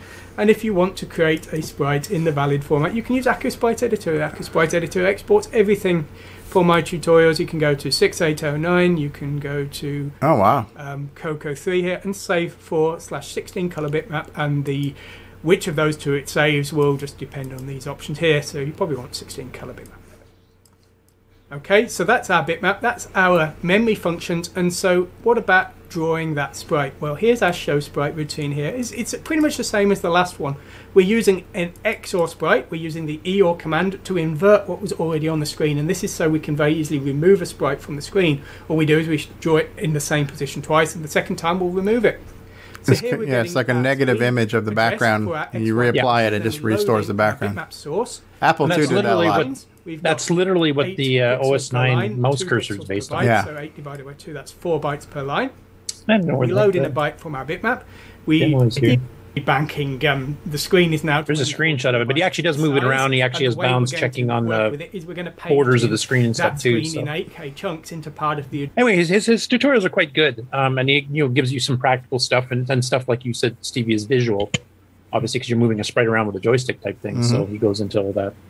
So his series are quite good. He's got the Separate Dragon Coco 1-2 series for doing VDG style stuff, and then he's got the stuff running with the Gimme for the Coco 3 as well. Plus he's doing like Model 1s and Commodores and Amigas and Nintendos and all kinds of stuff. So I mean, if you're a person that wants to write a game cross-platform and you don't know how to do certain systems, definitely go check out his channel. He's got tons of tutorials on all the different things, and he's kind of doing them in bursts. For one, he'll do a chunk of a couple episodes for one particular piece of hardware and one CPU and one graphics chip, and then he'll go to something else that has its own hardware sprite chip and a different CPU and a different platform, but kind of keeping them all roughly equal as he goes along, so you can kind of follow along how to do the same things between these different platforms, which is very useful if you want to do cross-platform programming. Next up here, we got a little project called Nitrous 9. Boring. Can somebody mute Stevie, please? So the thing update this week is that Bill finished up the Matchbox Mr. version. Nice, thank you, Bill. And Bill, there's some uniqueness to this version compared to the Coco versions, specifically supporting some of the higher text mode stuff. Do you want to kind of explain what all is different between the Matchbox /Mr. versus the regular Coco 3 version? Well, the Matchbox and Mr. both. I actually had a long conversation with Roger to find out exactly what he has running already on the Mr. And it turns out that it's pretty much everything except the double height mode does not work on the Mr. yet. He is actually going to hopefully have that within the next couple of weeks. But the FPU, which is a floating point unit, fully operational, and also the full graphics processor is also enabled, so that you can actually do byte-bound sprite systems, which is purely by DMA. You don't actually have to map screens into memory or anything like that. It's all direct. Oh, cool. So it's just at the point where you have to start, doing driver modifications. Because you do have a special version of the graphics driver here just to handle the 80x60 hardware text screens. Yes, the hardware text screens is all active. The only one that is not changeable to double height is the 32 column yet, which I'm actually working on right now, which is your standard VDG stuff. VDG stuff. Okay, cool. Yeah, it would be interesting to see where you can go with some of his sprite stuff there, because and I know these guys have a bit of a floating point unit, cone unit in there as well too. So there's some pretty interesting things that the Mister and the Matchbox can definitely do above and beyond. Yeah, well, especially with the 256 color mode, because everything is byte bound already. The GPU just I've done some tests on it, and it's just phenomenally fast since the Matchbox and Mister run at 7 megahertz. Now the Mister, of course, will run faster than the 7 megahertz, but I don't have one to test with, so. Well, we have a few people that do now. So, I mean, Aaron's got one, Boat's got one, Frodo's got one. So we got some people that regularly use the Coco 3 cores, so they can definitely test it for you. Anyway, that's available for download now. Get it on our website. And thanks for doing that, Bill. I don't have those, specialty boxes, but for those who do, on their behalf, I'm sure they're grateful that you're maintaining these updates and enhancements for these platforms as well. Yes. And actually, Roger is quite happy over it, because he actually wanted me to get away from the Matchbox name and actually move it into Real Coco, which is what he's got to cover all his FPGA projects. Yeah, he's kind of rebranding it for the entire envelope, the entire umbrella of all of these different things. Cool. Yep, so available for download. And now that we've got the this version out as well, now I was kind of waiting for this one. I'll be uploading them all to the archive. Or Bill, have you already done that? I don't even know. Not yet, no. Okay, I'll just upload them as one big blast here. They have an alternative source to go download it to. And it's already enabled for the what's Ron Klein's project? The Coco Pi? Yeah, it's already enabled for that too, so it should be an automatic update if you tell it to update. Yeah. I tried it already. It works good. Then you were saying, Stevie, what were you saying? Well, James Jones says amen to that, because he owns the machine formerly known as Matchbox. So James Jones is also echoing the thank you to Bill Noble. Yes. Okay. Well, thanks, Steve. I know Frodo and a couple others have already downloaded the new, for the Mister type thing. I don't know how much testing they've done, because I haven't had a chance to talk to them in a few days, but they were downloading it a few days ago. So I'll get some feedback from them too and pass it on to you, Bill. You bet. All right, next up, Ken of Canadian Retro Things. We got the Pumpman video from before. He's also a hardware guy. So last week we were covering some of the boards that Mr. Dave 609 is actually on the call today, shipped them. One was for the Atari 8-bits, and the other was for the Coco for the joystick board. So, of course, this being a Coco show, I'm going to skip all that Atari crap. And no, I'm just kidding. You can watch the Atari stuff there, too. I mean, we're definitely in the retro community together, But I'm just going to concentrate here on the joystick control. Since Dave's actually on here, do you want to kind of give a little bit of background before I play the little clip?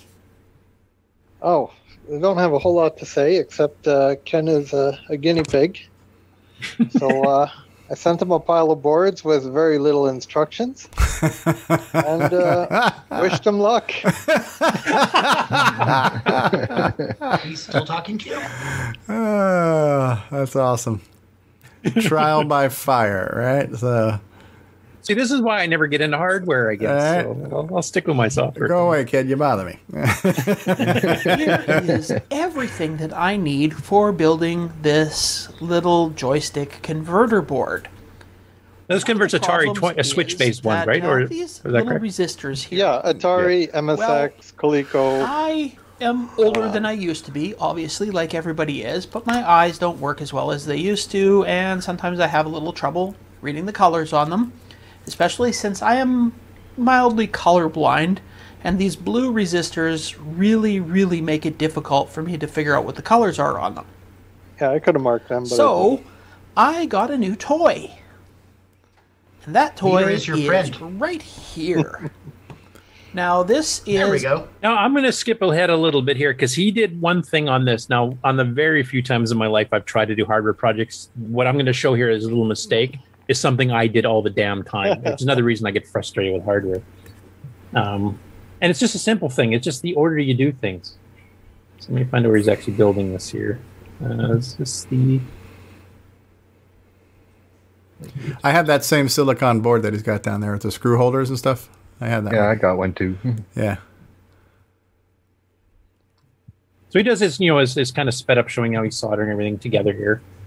And then we get up to what he calls mistake number 1. And I've done this personally more times than I would like to admit. The cookies here. So I have done an incredibly stupid thing. I got the board all together, all soldered into place. I was going to put the end back on the plug, and then I realized, yep, that has Forgot to run that through. should have threaded that on first. Well, you could just cut it in half. Cut it in half with the razor blade and get some electrical tape and just. Thread this off. And Bill can attest because he's witnessed me do this numerous times. I've even done it. Do that. I was famous for doing this on Ars 232 ports. I would not put the stupid thing on. The boot. What is that all about? You forgot to put the boot on there. So I would just say screw it, and I would just let the Ars 232 plug in with raw wiring hanging out, and I wouldn't worry about shielding. Yeah, that's like a crappy network crimp when you can see like 4 inches of the wires between the sheath and the head. You know what I mean? It's just like, come on, man. Come on, That's gotta. It's close enough. This project I just recently made features that very. Yeah. I cut the end off and just kind of stuck it over the end to hide the. Yeah, I would have been lazy and just kind of cut the sheath in half, put it over there, and just electrical taped it on myself. That's what I did. Electrical tape. That was my sheet for every project I did was electrical tape. We'll slide off the end. Luckily, there's shrink tubing now, Curtis. You just kind of slide it over, then hit it with a heat gun. See, now I have retro things. I'll just say, you do this damn thing and just ship it to me when you're done. Right. That's what I do You now. have cheap Canadian labor at your disposal now, so yeah. He's got people. Yeah, Bill's got competition now for getting all my stupid hardware projects. Actually, with you, it's more fixes. Yeah, I broke something else again, Bill. Can you fix it for me? That's funny. Next up, we have Sheldon McDonald here, who has been working on learning how to do access to disk basic programs on disk using the DiskCon routine. So he's not using any direct writes. He's using the DiskCon official things in the Microsoft Disk Basic, which basically only covers sectors for the most part. There's no file system. There's no nothing. So he had to figure out how to code to actually, do directory tracks and the granular allocation table and all this other crap. And he actually got it running here so that it's actually playing through. So I'll play. It's only 2-minute video, so Is this similar to what they would say is like using a ROM call then to get the information? Yeah, he's using all legal ROM calls to DiskCon to do this. And I mean, he said those are very limited. There's a read sector, there's a write sector, and there's a couple other things, and that's it. There's no. Is this supposed to make it faster to access? No, this is to be able to do writing your own code to be compatible because it's going through DiskCon. It'll work with ADOS, it'll work with HTTP DOS, YADOS, Disk Basic. It won't be hard coded to something. Or if somebody did an upgrade to the disk controller or something like that, it would still work because it's going through the legal Sheldon McDonald here. I just wanted to share some progress of what I'm currently working on, and that just happens to be loading files off of the disk in assembly. So if I type list right now, there should be nothing, just to prove that I'm loading it in assembly. Load M. I'm just going to load disk and C. So what you can see over here, I'm doing a search for this file here. CocoCAD.base. It'll load it in. .bas. So I'm going to execute this. And this is just a little bit of leftover debugging that I have on the screen. It's just kind of showing the contents of the drive of the sectors that it's pulling. But now that it is done, I should be able to type list and have the program there. How cool is that? If you haven't guessed, it's probably something related. It looks like a lot of note data. Oh, the draw statements in there too. Okay. So it's going to involve being able to load and save basic files, which is pretty sweet, and keeping the format intact, so it's completely compatible with RS-DOS. So, I mean, just to show that this is actually running as well, I guess I should prove that. You can see there it is running just fine after doing a load from assembly. Yeah, I mean, there's not really too much code here. I'm just basically pulling the granule table, creating a table of files, and I can just tell it what I'm looking for, and when it sees a match, it'll load that file in.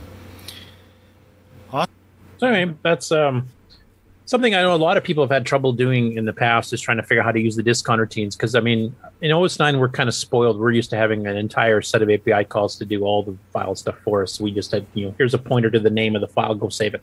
And that's all we have to do. In this basic, it's either been write it all yourself or using discon, which basically covers sector read and writes, and that's pretty well it. There's a few other little bits in there, but basically not much. It's usually a bit more complicated to do it, and a lot of people just don't bother. They just write a basic program that does it for them, and then the rest of the stuff's in assembly language, but they have this little basic loader because it's just so much easier. So having this available, later on when he publicly releases it, will actually give people a chance to just use those routines. It's already done. It's already been debugged and tested. You're sure it works, and then you can integrate this type of stuff right into your assembly language program to the point where you can save a base program, load a base program, load a bin file, save a bin file, create a data file, whatever else you need to do in your program in assembly without having to have a basic program at all. Yeah. So, cool. So to add on to this, he's gone further, and I'm not going to steal his thunder or spoil what's coming, but I think you will find it very, very cool because he's taken this discon replacement and begun adding it to other things. And I, for one, am very excited with what he's got coming up. So definitely keep an eye out and keep chasing him because he's working on cool stuff and we can't let him not get it done. Is he on Discord or is he just on Facebook? What's his name on Discord? Is that Lord Dragon? No, that's Todd Wallace. Sheldon. What's his name on? Is it just Sheldon on? Just Sheldon McDonald. Okay, he's in Discord as Sheldon. Yeah, we need to get him on the show. I mean, he did Treasure Island Defense and stuff too, so we really need to get him on to just have a general interview at some point. I'm getting warmed up. A working mic, so he doing claims a live interview kind of thing. He's, but he does type fairly a lot. So, but yeah, keep chasing him. And this discon business is the first half of some really cool stuff. Oh, cool! I didn't know that, so that's cool. Next up is Ron Delville still on the call. Yes. I thought I'd highlight this one because it was kind of cool. Because I mean, we've had a ton of little utility programs and stuff for the Cocos, and you actually collected 10 Coco 3 utilities, made a disk image, and this includes, I think, some older utilities plus some newer ones. Correct? Right.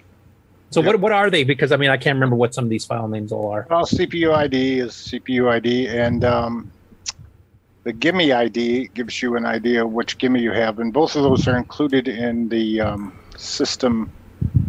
If you click on the list, you'll see there's more there. Sysinfo, system info. See system info toward the bottom. sysinfo.disk. Okay. Yeah, and that has both of those on there, along with whether or not you have a Gimme X, maybe. I can't remember. Anyway, that sysinfo is a great thing to have. Just to that's the one Todd did. Yeah, Wallace. Yep. Yeah. And then the KDisk is a disk program. A disk editor. Yeah, I think I've seen it. Yeah, and then Projector. There's two versions there. I put both versions on because the first one is the older one, and that does a lot more different things, and it's a little quicker. But the second one is Projector 3, and that's 6309 only. It won't work on a... Oh, yeah, that's Roger Taylor's graphic file viewer that handles GIFs and Atari ST and a bunch of other things, yeah. And Side is what our SDC was based on. It's Sidekick, okay. Yeah, Sidekick, yep. Stress 1.2 is a stress program for checking memory. And it will detect whether you have 128, 512, 2K, 4K, whatever. And TW120, is that Telewriter 128? Yeah, Telewriter for, that I enjoy using. It's easy to use, and you can move it quick. And if you want to write a note quick or something and print it. Of course, now we can print through, DriveWire, I guess, which is cool. Now, that SysID one, I wanted to show, there's a screenshot you did here, because some people may have not seen this, because this is a recent program. And this will kind of show you what the sysinfo for the Coco 3 will give you, like, do you have a 609 installed? How much RAM do you have? And it even handles the extended RAM boards that have been added later. which version of the Gimme, which version of the disk ROM, which in this case is showing SDC DOS. So it's a pretty nice utility. If you've just picked up a Coco 3 off eBay and you're not sure the person that wrote the specs for it really knew what they were talking about, this is a good, quick little program to fire up, and you'll find out exactly what your machine's doing or what it has installed. That is cool. Yeah, I was inspired by, I think it was the Commodore guys. I belong to the group, although I don't really know much of anything about Commodores, but I just look through and see what they're doing. And then I saw someone posted 10 utilities for the Commodore, and I thought, we should have one. So I made the graphic up first, and then I went through my SDC and tried to find some utilities that might fit the bill. And I did what I use mostly, but other people use other stuff. Yeah, that's cool. That's good, because right now to find all those different things, like a disk editing utility plus a word, text processor and stuff, and then stuff to identify the hardware, etc. You'd have to find, and first you have to figure out what the hell they're called if you're new to the Coco community. You have no idea. Exactly. And then you have to find them all on the archive, and they're each a separate disk download, and you might get a Coco 1, 2 only one, and crap, I need a Coco 3 one, etc. So this actually narrows it down. That you can get this all in one shot. Kevin Holloway has to go. Let's all say goodbye to Kevin Holloway. I got a blob coming down. Yeah.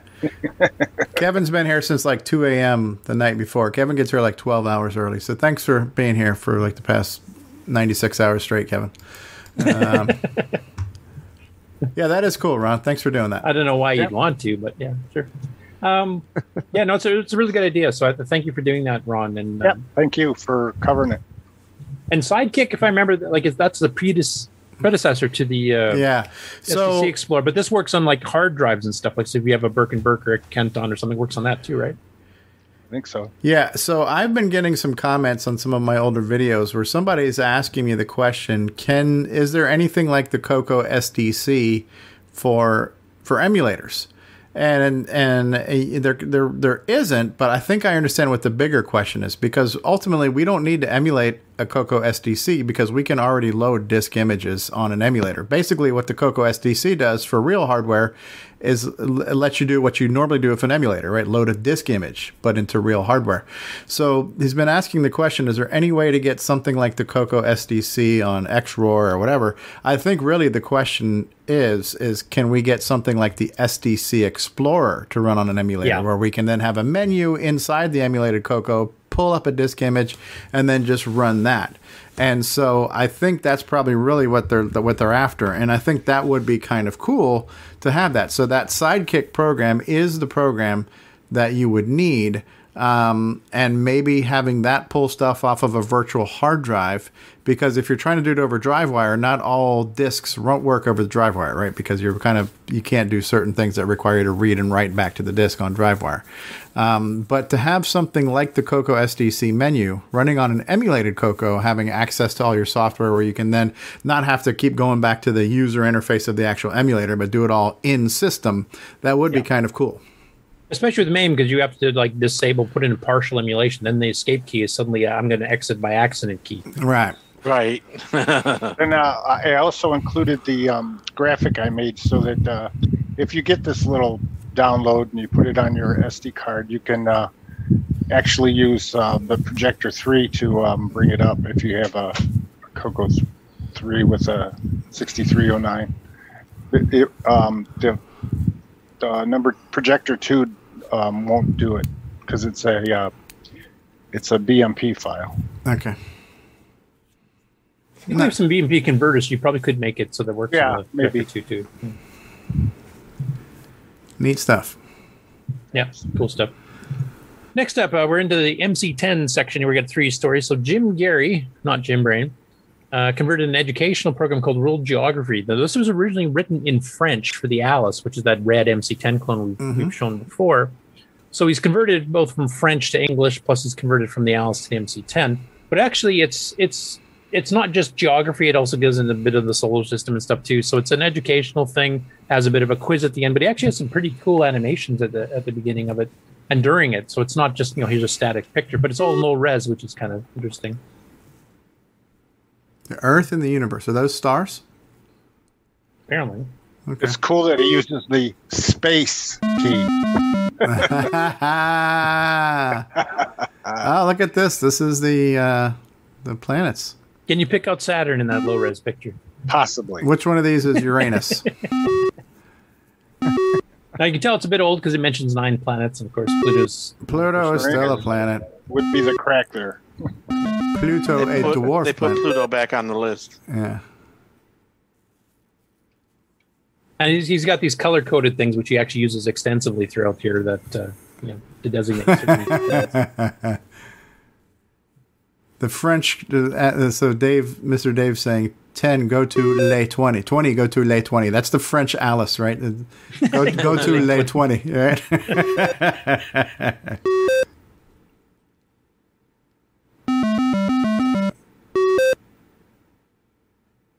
Is the Earth round?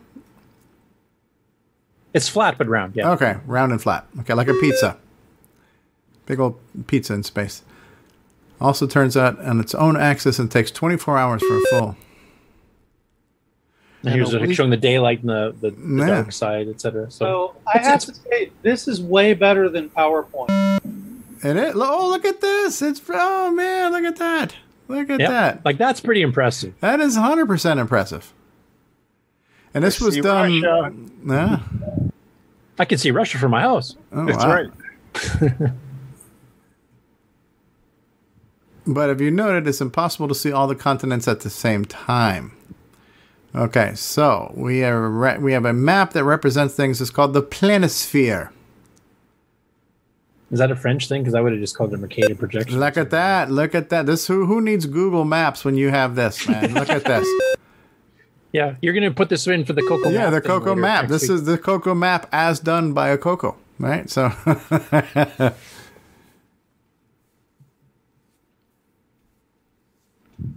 That is neat.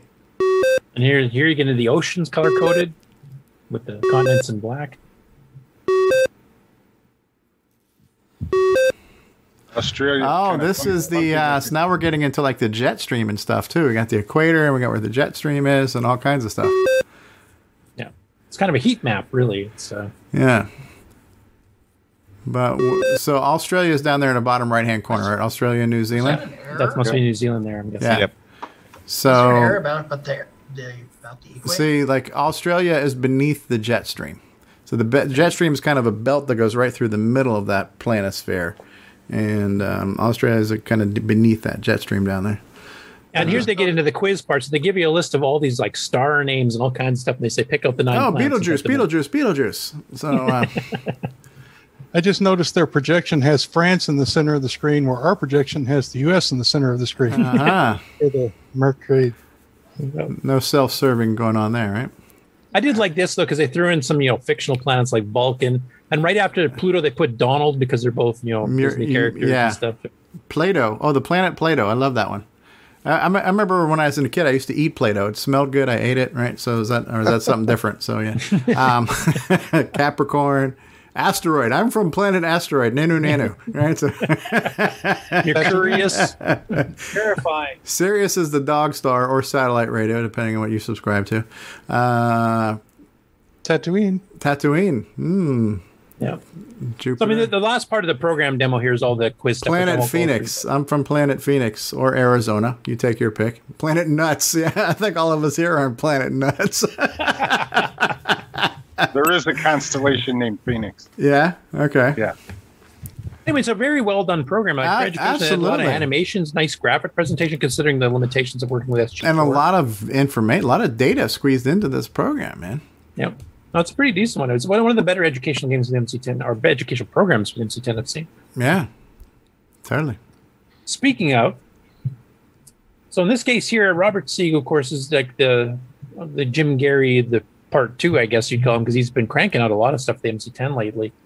But he mentions here about the DC Alice, which is an emulator that covers the MC10, the Alice 4K, the Alice 32, and the Alice 90. So it even covers those extended ones that had 80 calling cards and all kinds of things built into it too.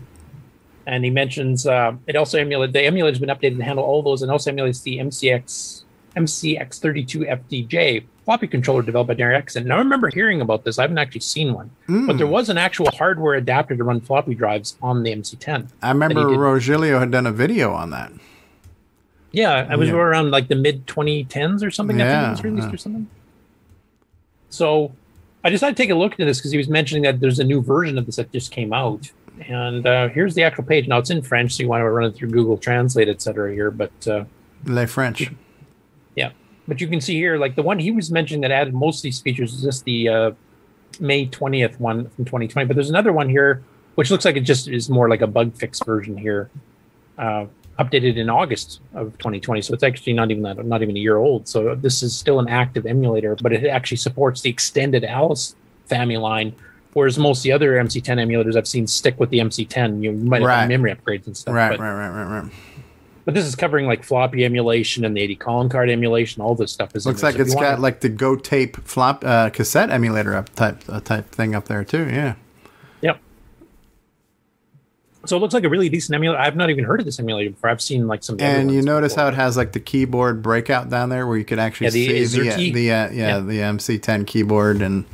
So it's definitely an emulator I want to do some playing with because I've never actually tried this one before. So let's see. I think the one downside to working on the MC10 is working on that keyboard. So if you could do it using your real keyboard on your computer, to crank out some code. Yeah.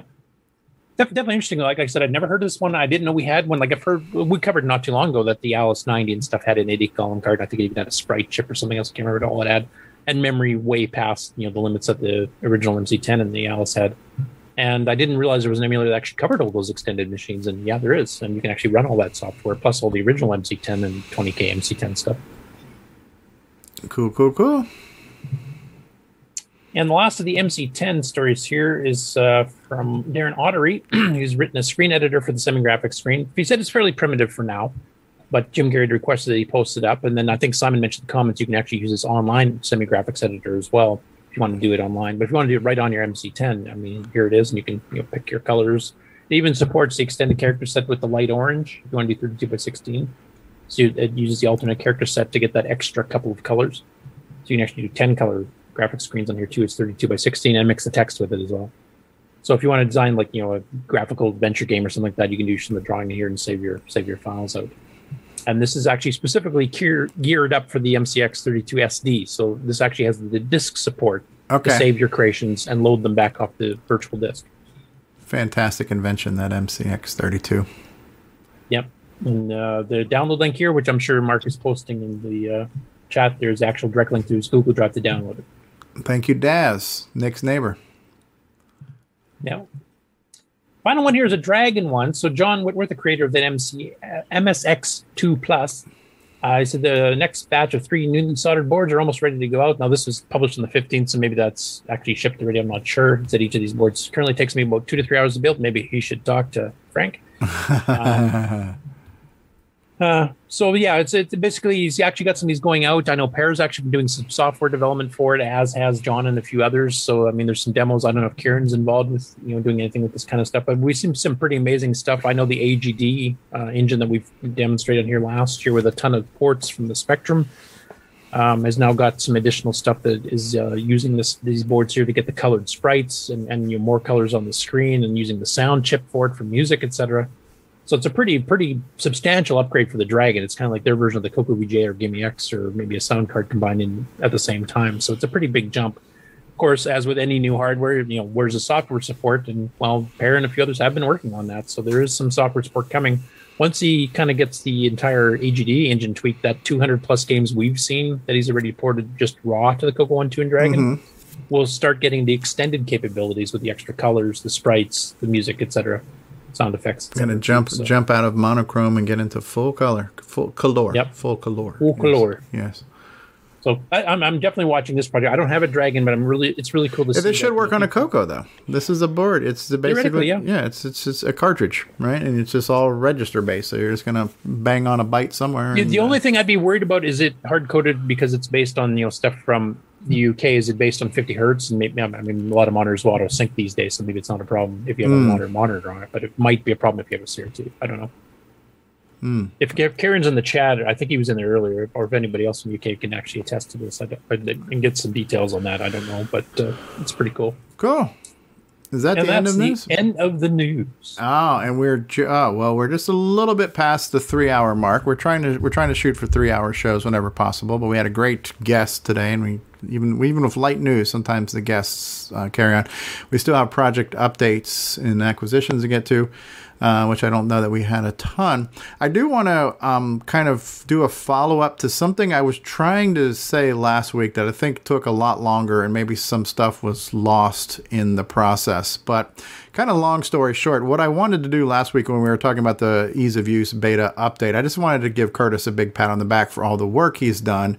And I kind of wanted to emphasize the fact that the version that he's working on definitely has been catered to people who probably would have not been interested in it, and so making an easy to use bootable version is good to get more people interested. So that was really the summary of where I was trying to go. I think it took a long time for me to get there, and then along the way I think it might have possibly been misconstrued to where perhaps I was certainly not intentionally, but was I either A, stirring the poop pot, or maybe B, disrespecting other people and other projects? That wasn't my intention. The goal was just to give Curtis a pat on the back, and Curtis and Bill and everybody else, because the Ease of Use project has been 4 years in the making, and they've not only made it easy to get up and running, but they're obviously doing a lot of things to optimize the operating system, blah, blah, blah, blah, blah. So pat on the back, Curtis. But that being said, yes, the original project, which is being, I think, maintained by Tormod. Is Tormod the guy who maintains that?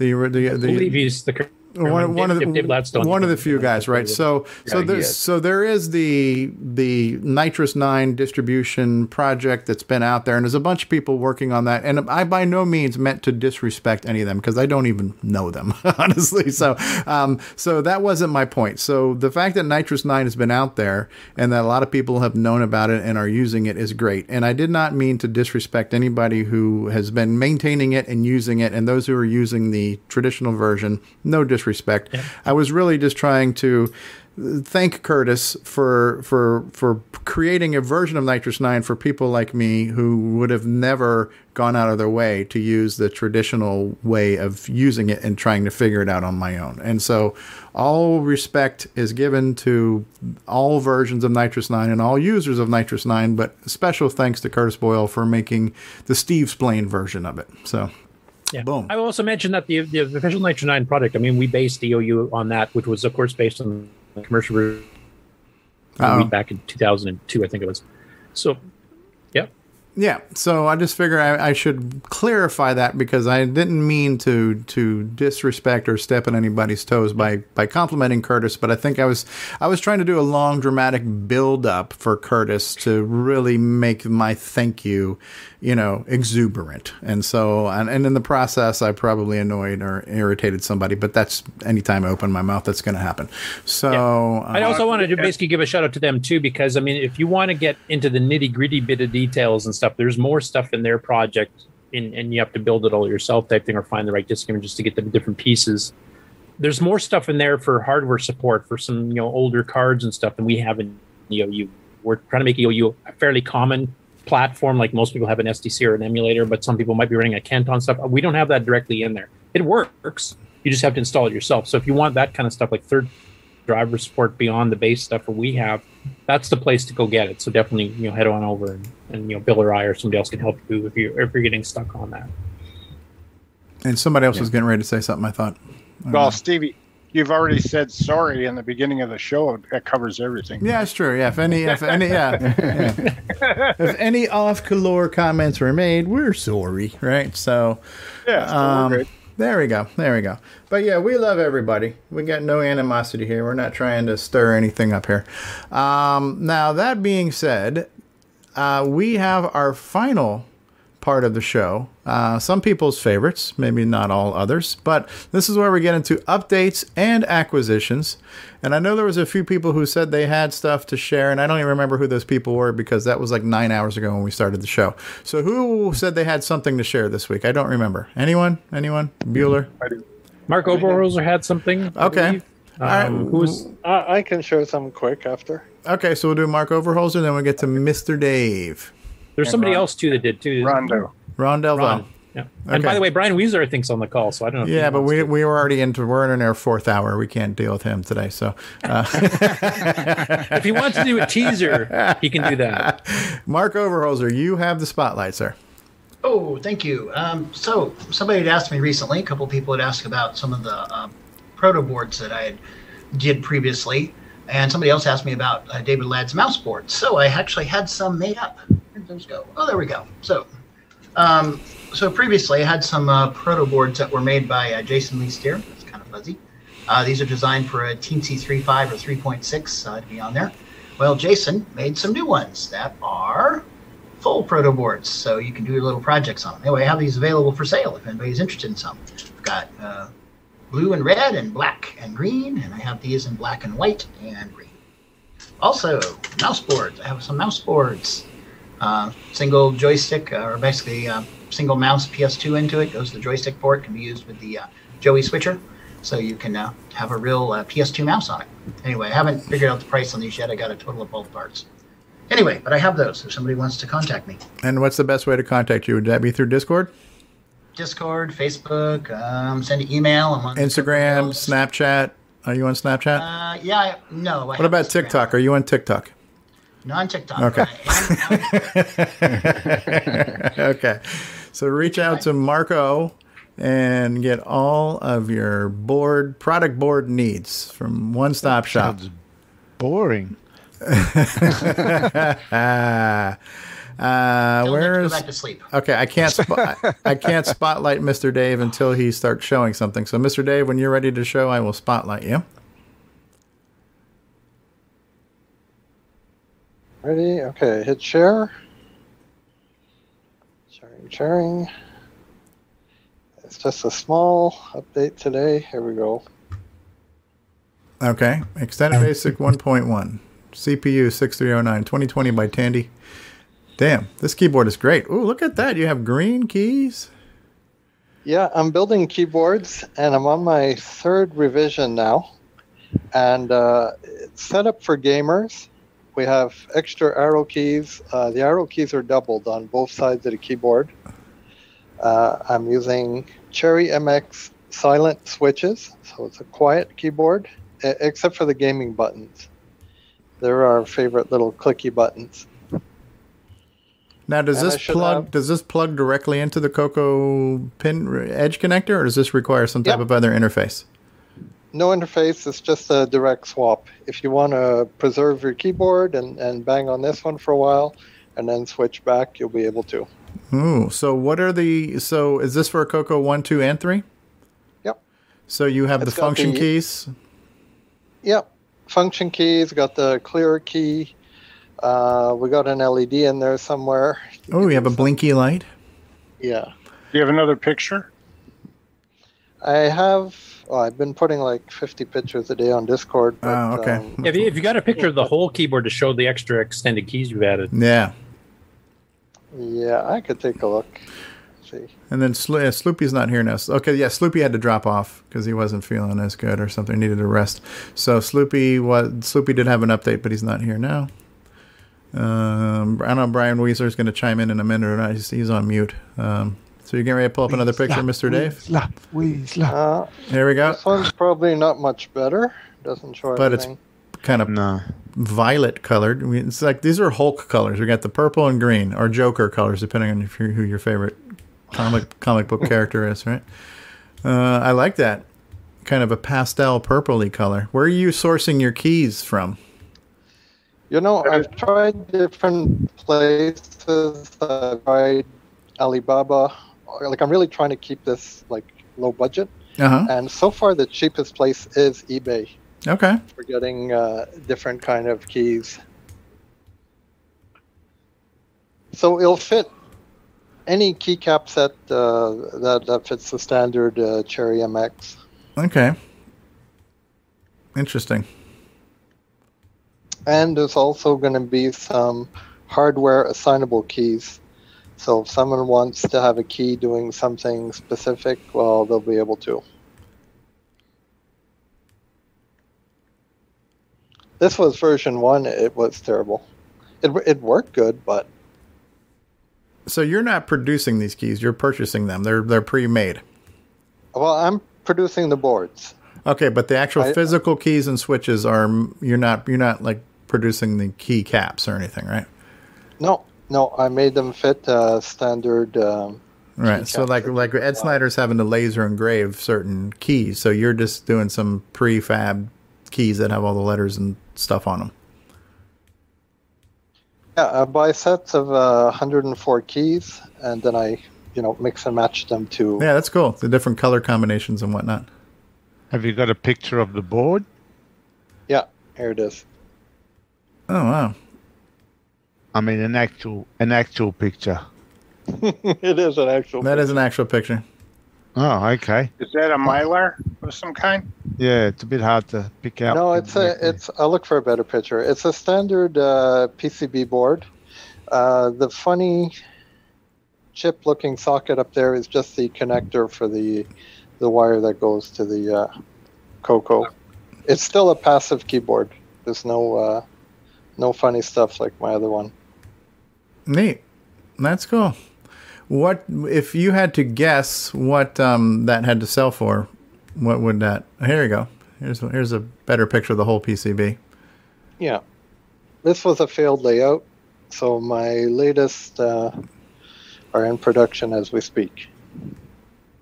So that's a drop-in replacement. Like it'll fit straight into a Coco as is. Yep, it fit in a Coco. Okay. Just like that, no damage if you want to switch back to your regular. All right, no diesel, no soldering or cutting or clipping or anything else. You don't have to spay or neuter your Coco in order to use this. So, cool. And do you have a picture of the full width of the keyboard? Like, as you mentioned, there's extra sets of arrow keys, and I want to kind of convey to people what use that is by showing a picture. Well, it's because it's in production right now. I'm working on different layouts. Okay, so I've been changing things around quite a bit of where I want arrow keys and all kinds of stuff. Okay.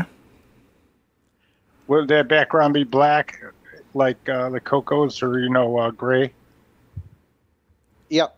Yeah, I'm going to 3D print. Yeah, I think that's the only thing that is why I'm resisting getting an Ed Snyder Coco mech keyboard is that I don't like that diamond layout of the arrow keys on the Coco 3. I don't like the Coco 3 keyboard. If he had a Coco 2 style one where the arrow keys were on, up and down keys were on the left, I would like that. You know what I mean? So it depends what you're using it for. Like I like the Coco 3 diamond layout if I'm using like the keyboard mouse under Nitrous 9 because it puts them all in the same spot. You can move around in your 4 directions. Mm-hmm. But if you're trying to play an old Coco 1-2 game with the left, right. Oh, look at these. Your up and down arrows on the left and your right, left on the right side. It's much better. Now, my understanding is, Mr. Dave, you're actually doing both. You're going to have kind of the diamond shaped keys on one side, but you're also going to have the up and down arrows duplicated on the far left so you can do either or, right? Exactly, yeah. There's a right arrow on the right side. There's a left arrow on the left side. There's also a left arrow on the left side. Like I'm keeping the original diamond, but I've mapped them elsewhere. Okay. And there'll be extra fire buttons. Oh. Extra, I think it's around 62 keys so far. Wow. So that's going to be the final. The F1 and F2 and other gaming use buttons are going to be clicky. They're using the MX Blue switches. Okay. Which give you that nice clicky feel. The rest of the keyboard is silent. Ah, neat.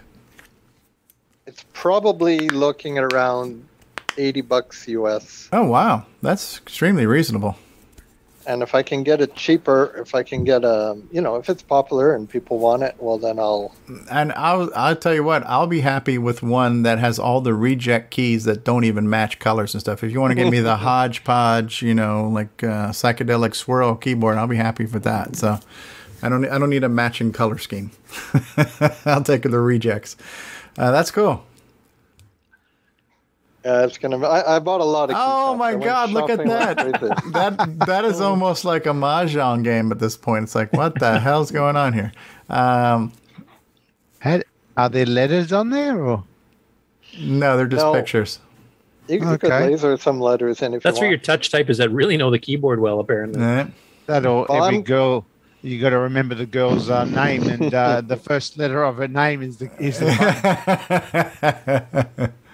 My plan for this set is I'm going to split it up. So I'm going to use maybe the shift keys from this and use them as highlights. So if someone buys a keyboard, you could get a few extra keycaps because you'll be able to switch. They're interchangeable anytime you want. Yeah, like a space bar, you don't need the word space printed on it, right? So that could be anything. All right, so here's an idea. Make the space bar be like black with like stars on it, so it looks like outer space, right? So boom, with some LEDs, bar, so it actually lights up too. Yeah, I'll tell you right now, the space bar is lighting up. Oh. Ooh. So are we going to get the Cylon? Oh, here we go. Here's the gold Cylon gold case. keys. Gold Cylon. That matches my teeth, right? So boom. Look at that. Matches my pimp neck chain. Yeah, too, that's right. So yeah, you're gonna have a choice. If you want to put a set of $10 keycaps on it, that's fine, and we can mix up the colors. If you want to go like, they have resin printed ones with like actual items in it. You could go crazy with this if you want. A question for you: from these places that you order these keys for, do they allow custom ones? Like if somebody wants to make their own set and just send them the artwork for it, they can do it? Yeah, anything is possible with it. People are resin printing custom keys, keys that are like embossed. You can get blank keys and laser etch them like Ed is doing. You can, I don't know. There's keycaps with fish on them. There's keycaps with anime girls, your favorite video games. That's neat. You name it. It's a whole new market for custom keyboards, man. I do like the fact you're doing the arrow keys on both sides, though, because if you want to play an old Coco 1-2 game like Sea Dragon or Avenger or something, it's impossible to play in the Coco 3 keyboard because of the way the arrow keys are laid out. So that completely solves that problem. Yet you still have it if you're trying to do running MD Canvas or something like that. That it's handy to have the arrow keys next to each other. There's a Godfather keyboard set, but there's no break or escape key. What you need is a keyboard that's got a connector that attaches to the arrow key so that you can plug a Atari joystick into the side of the Coco, which acts as the arrow keys. Oh, wow. And then, everything's fine. You've got a joystick. I did design the keyboard that it will be able to take a future interface board. So I could have something planned in the future that will just, you unplug it and plug this in, and then you'll get extra features. Because I did put 2 extra keys that are completely hardware mappable. You can do whatever you want. If you want a power switch or an extra fire button. So instead of using the large space bar, maybe you want to use the little button. You can go faster. Or Control-Alt-Reset in one hit. Yeah, Qui-Gon was looking for something for his MIDI functions. That's left in the open. Okay, neat. So it should be about 10 days, and I'll get my boards in the new batch. Excellent. I'll be ready to build. All right. We've been joined by Jason the Coco Man Reichert. Jason, have you had a sandwich today? Did Sarah do her job?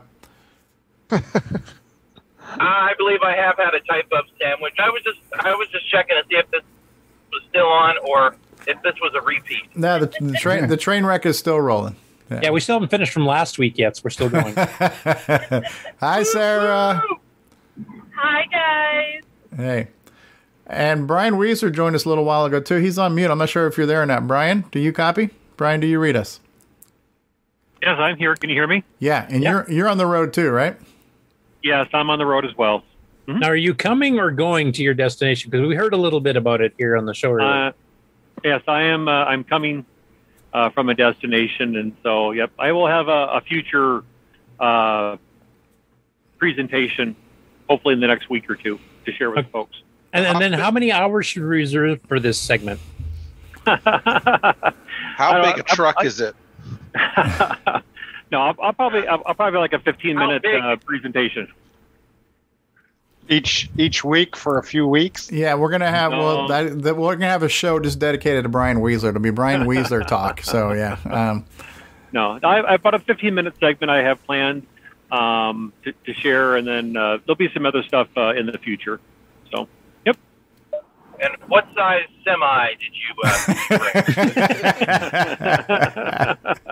A fleet. I have a fleet. We have a caravan going here. Oh my goodness, Coco Caravan. The saddest thing is I don't even know if you're joking or not. Let me do my portion, and I'll show you his truck. Yeah, right. But thanks for asking. But yeah, right at this point, I'm still driving, and I don't have anything to share. No, that's fine. Other than That's fine. Future. So thank you. Wanted to say hi to you. Make sure you get a chance to say hi to everybody. Yep. Enjoy the show. All right. Anybody else had an update, acquisition, something to show, something to share? Something to show. All right, Ron. Something to share right here. Okay, Ron. Here we go. We're anxiously waiting. Okay. Ron's garage.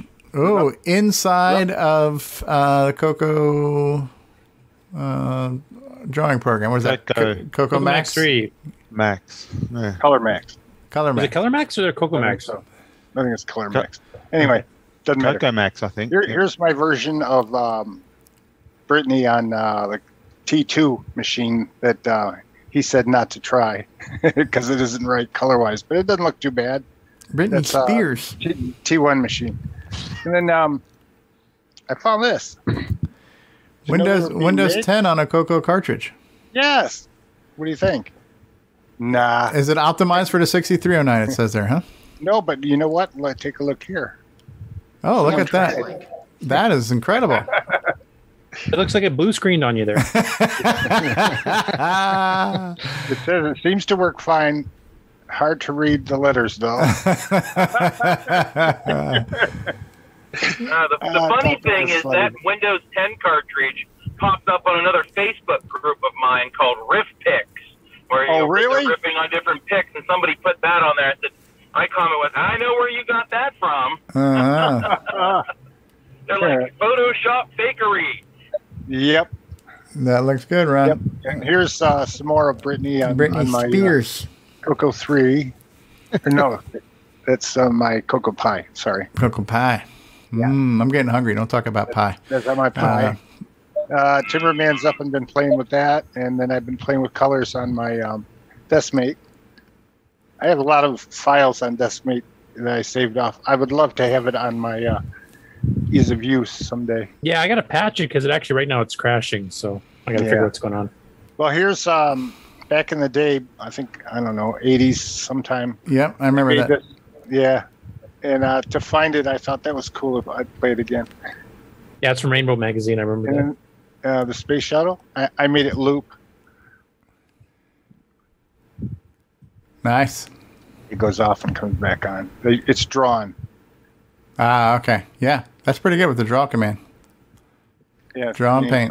Talented. That's it. Ron's garage. Here's his truck. Oh, there's Brian standing in front of his truck. I see. That's Brian's first trip, right? That was. And he said, if this isn't enough, he can find a use of these other trucks. Somewhere I have them. Oh, they're not there. Okay, sorry.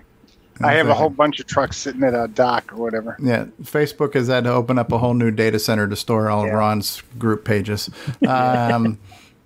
Excellent. Have we covered everything, or have we covered enough for one day?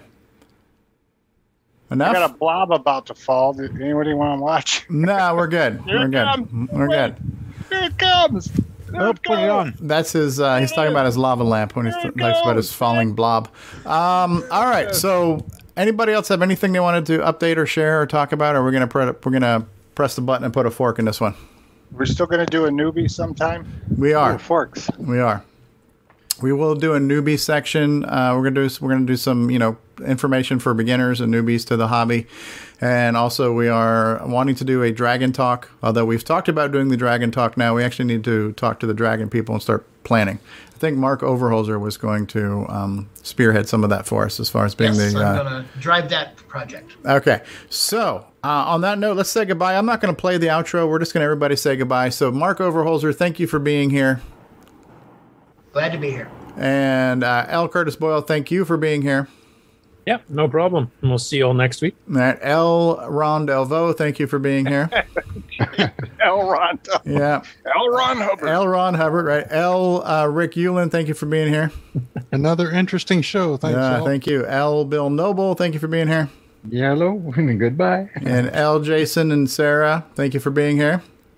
Push the button, Frank. Right. L. Mark B, thanks for being here.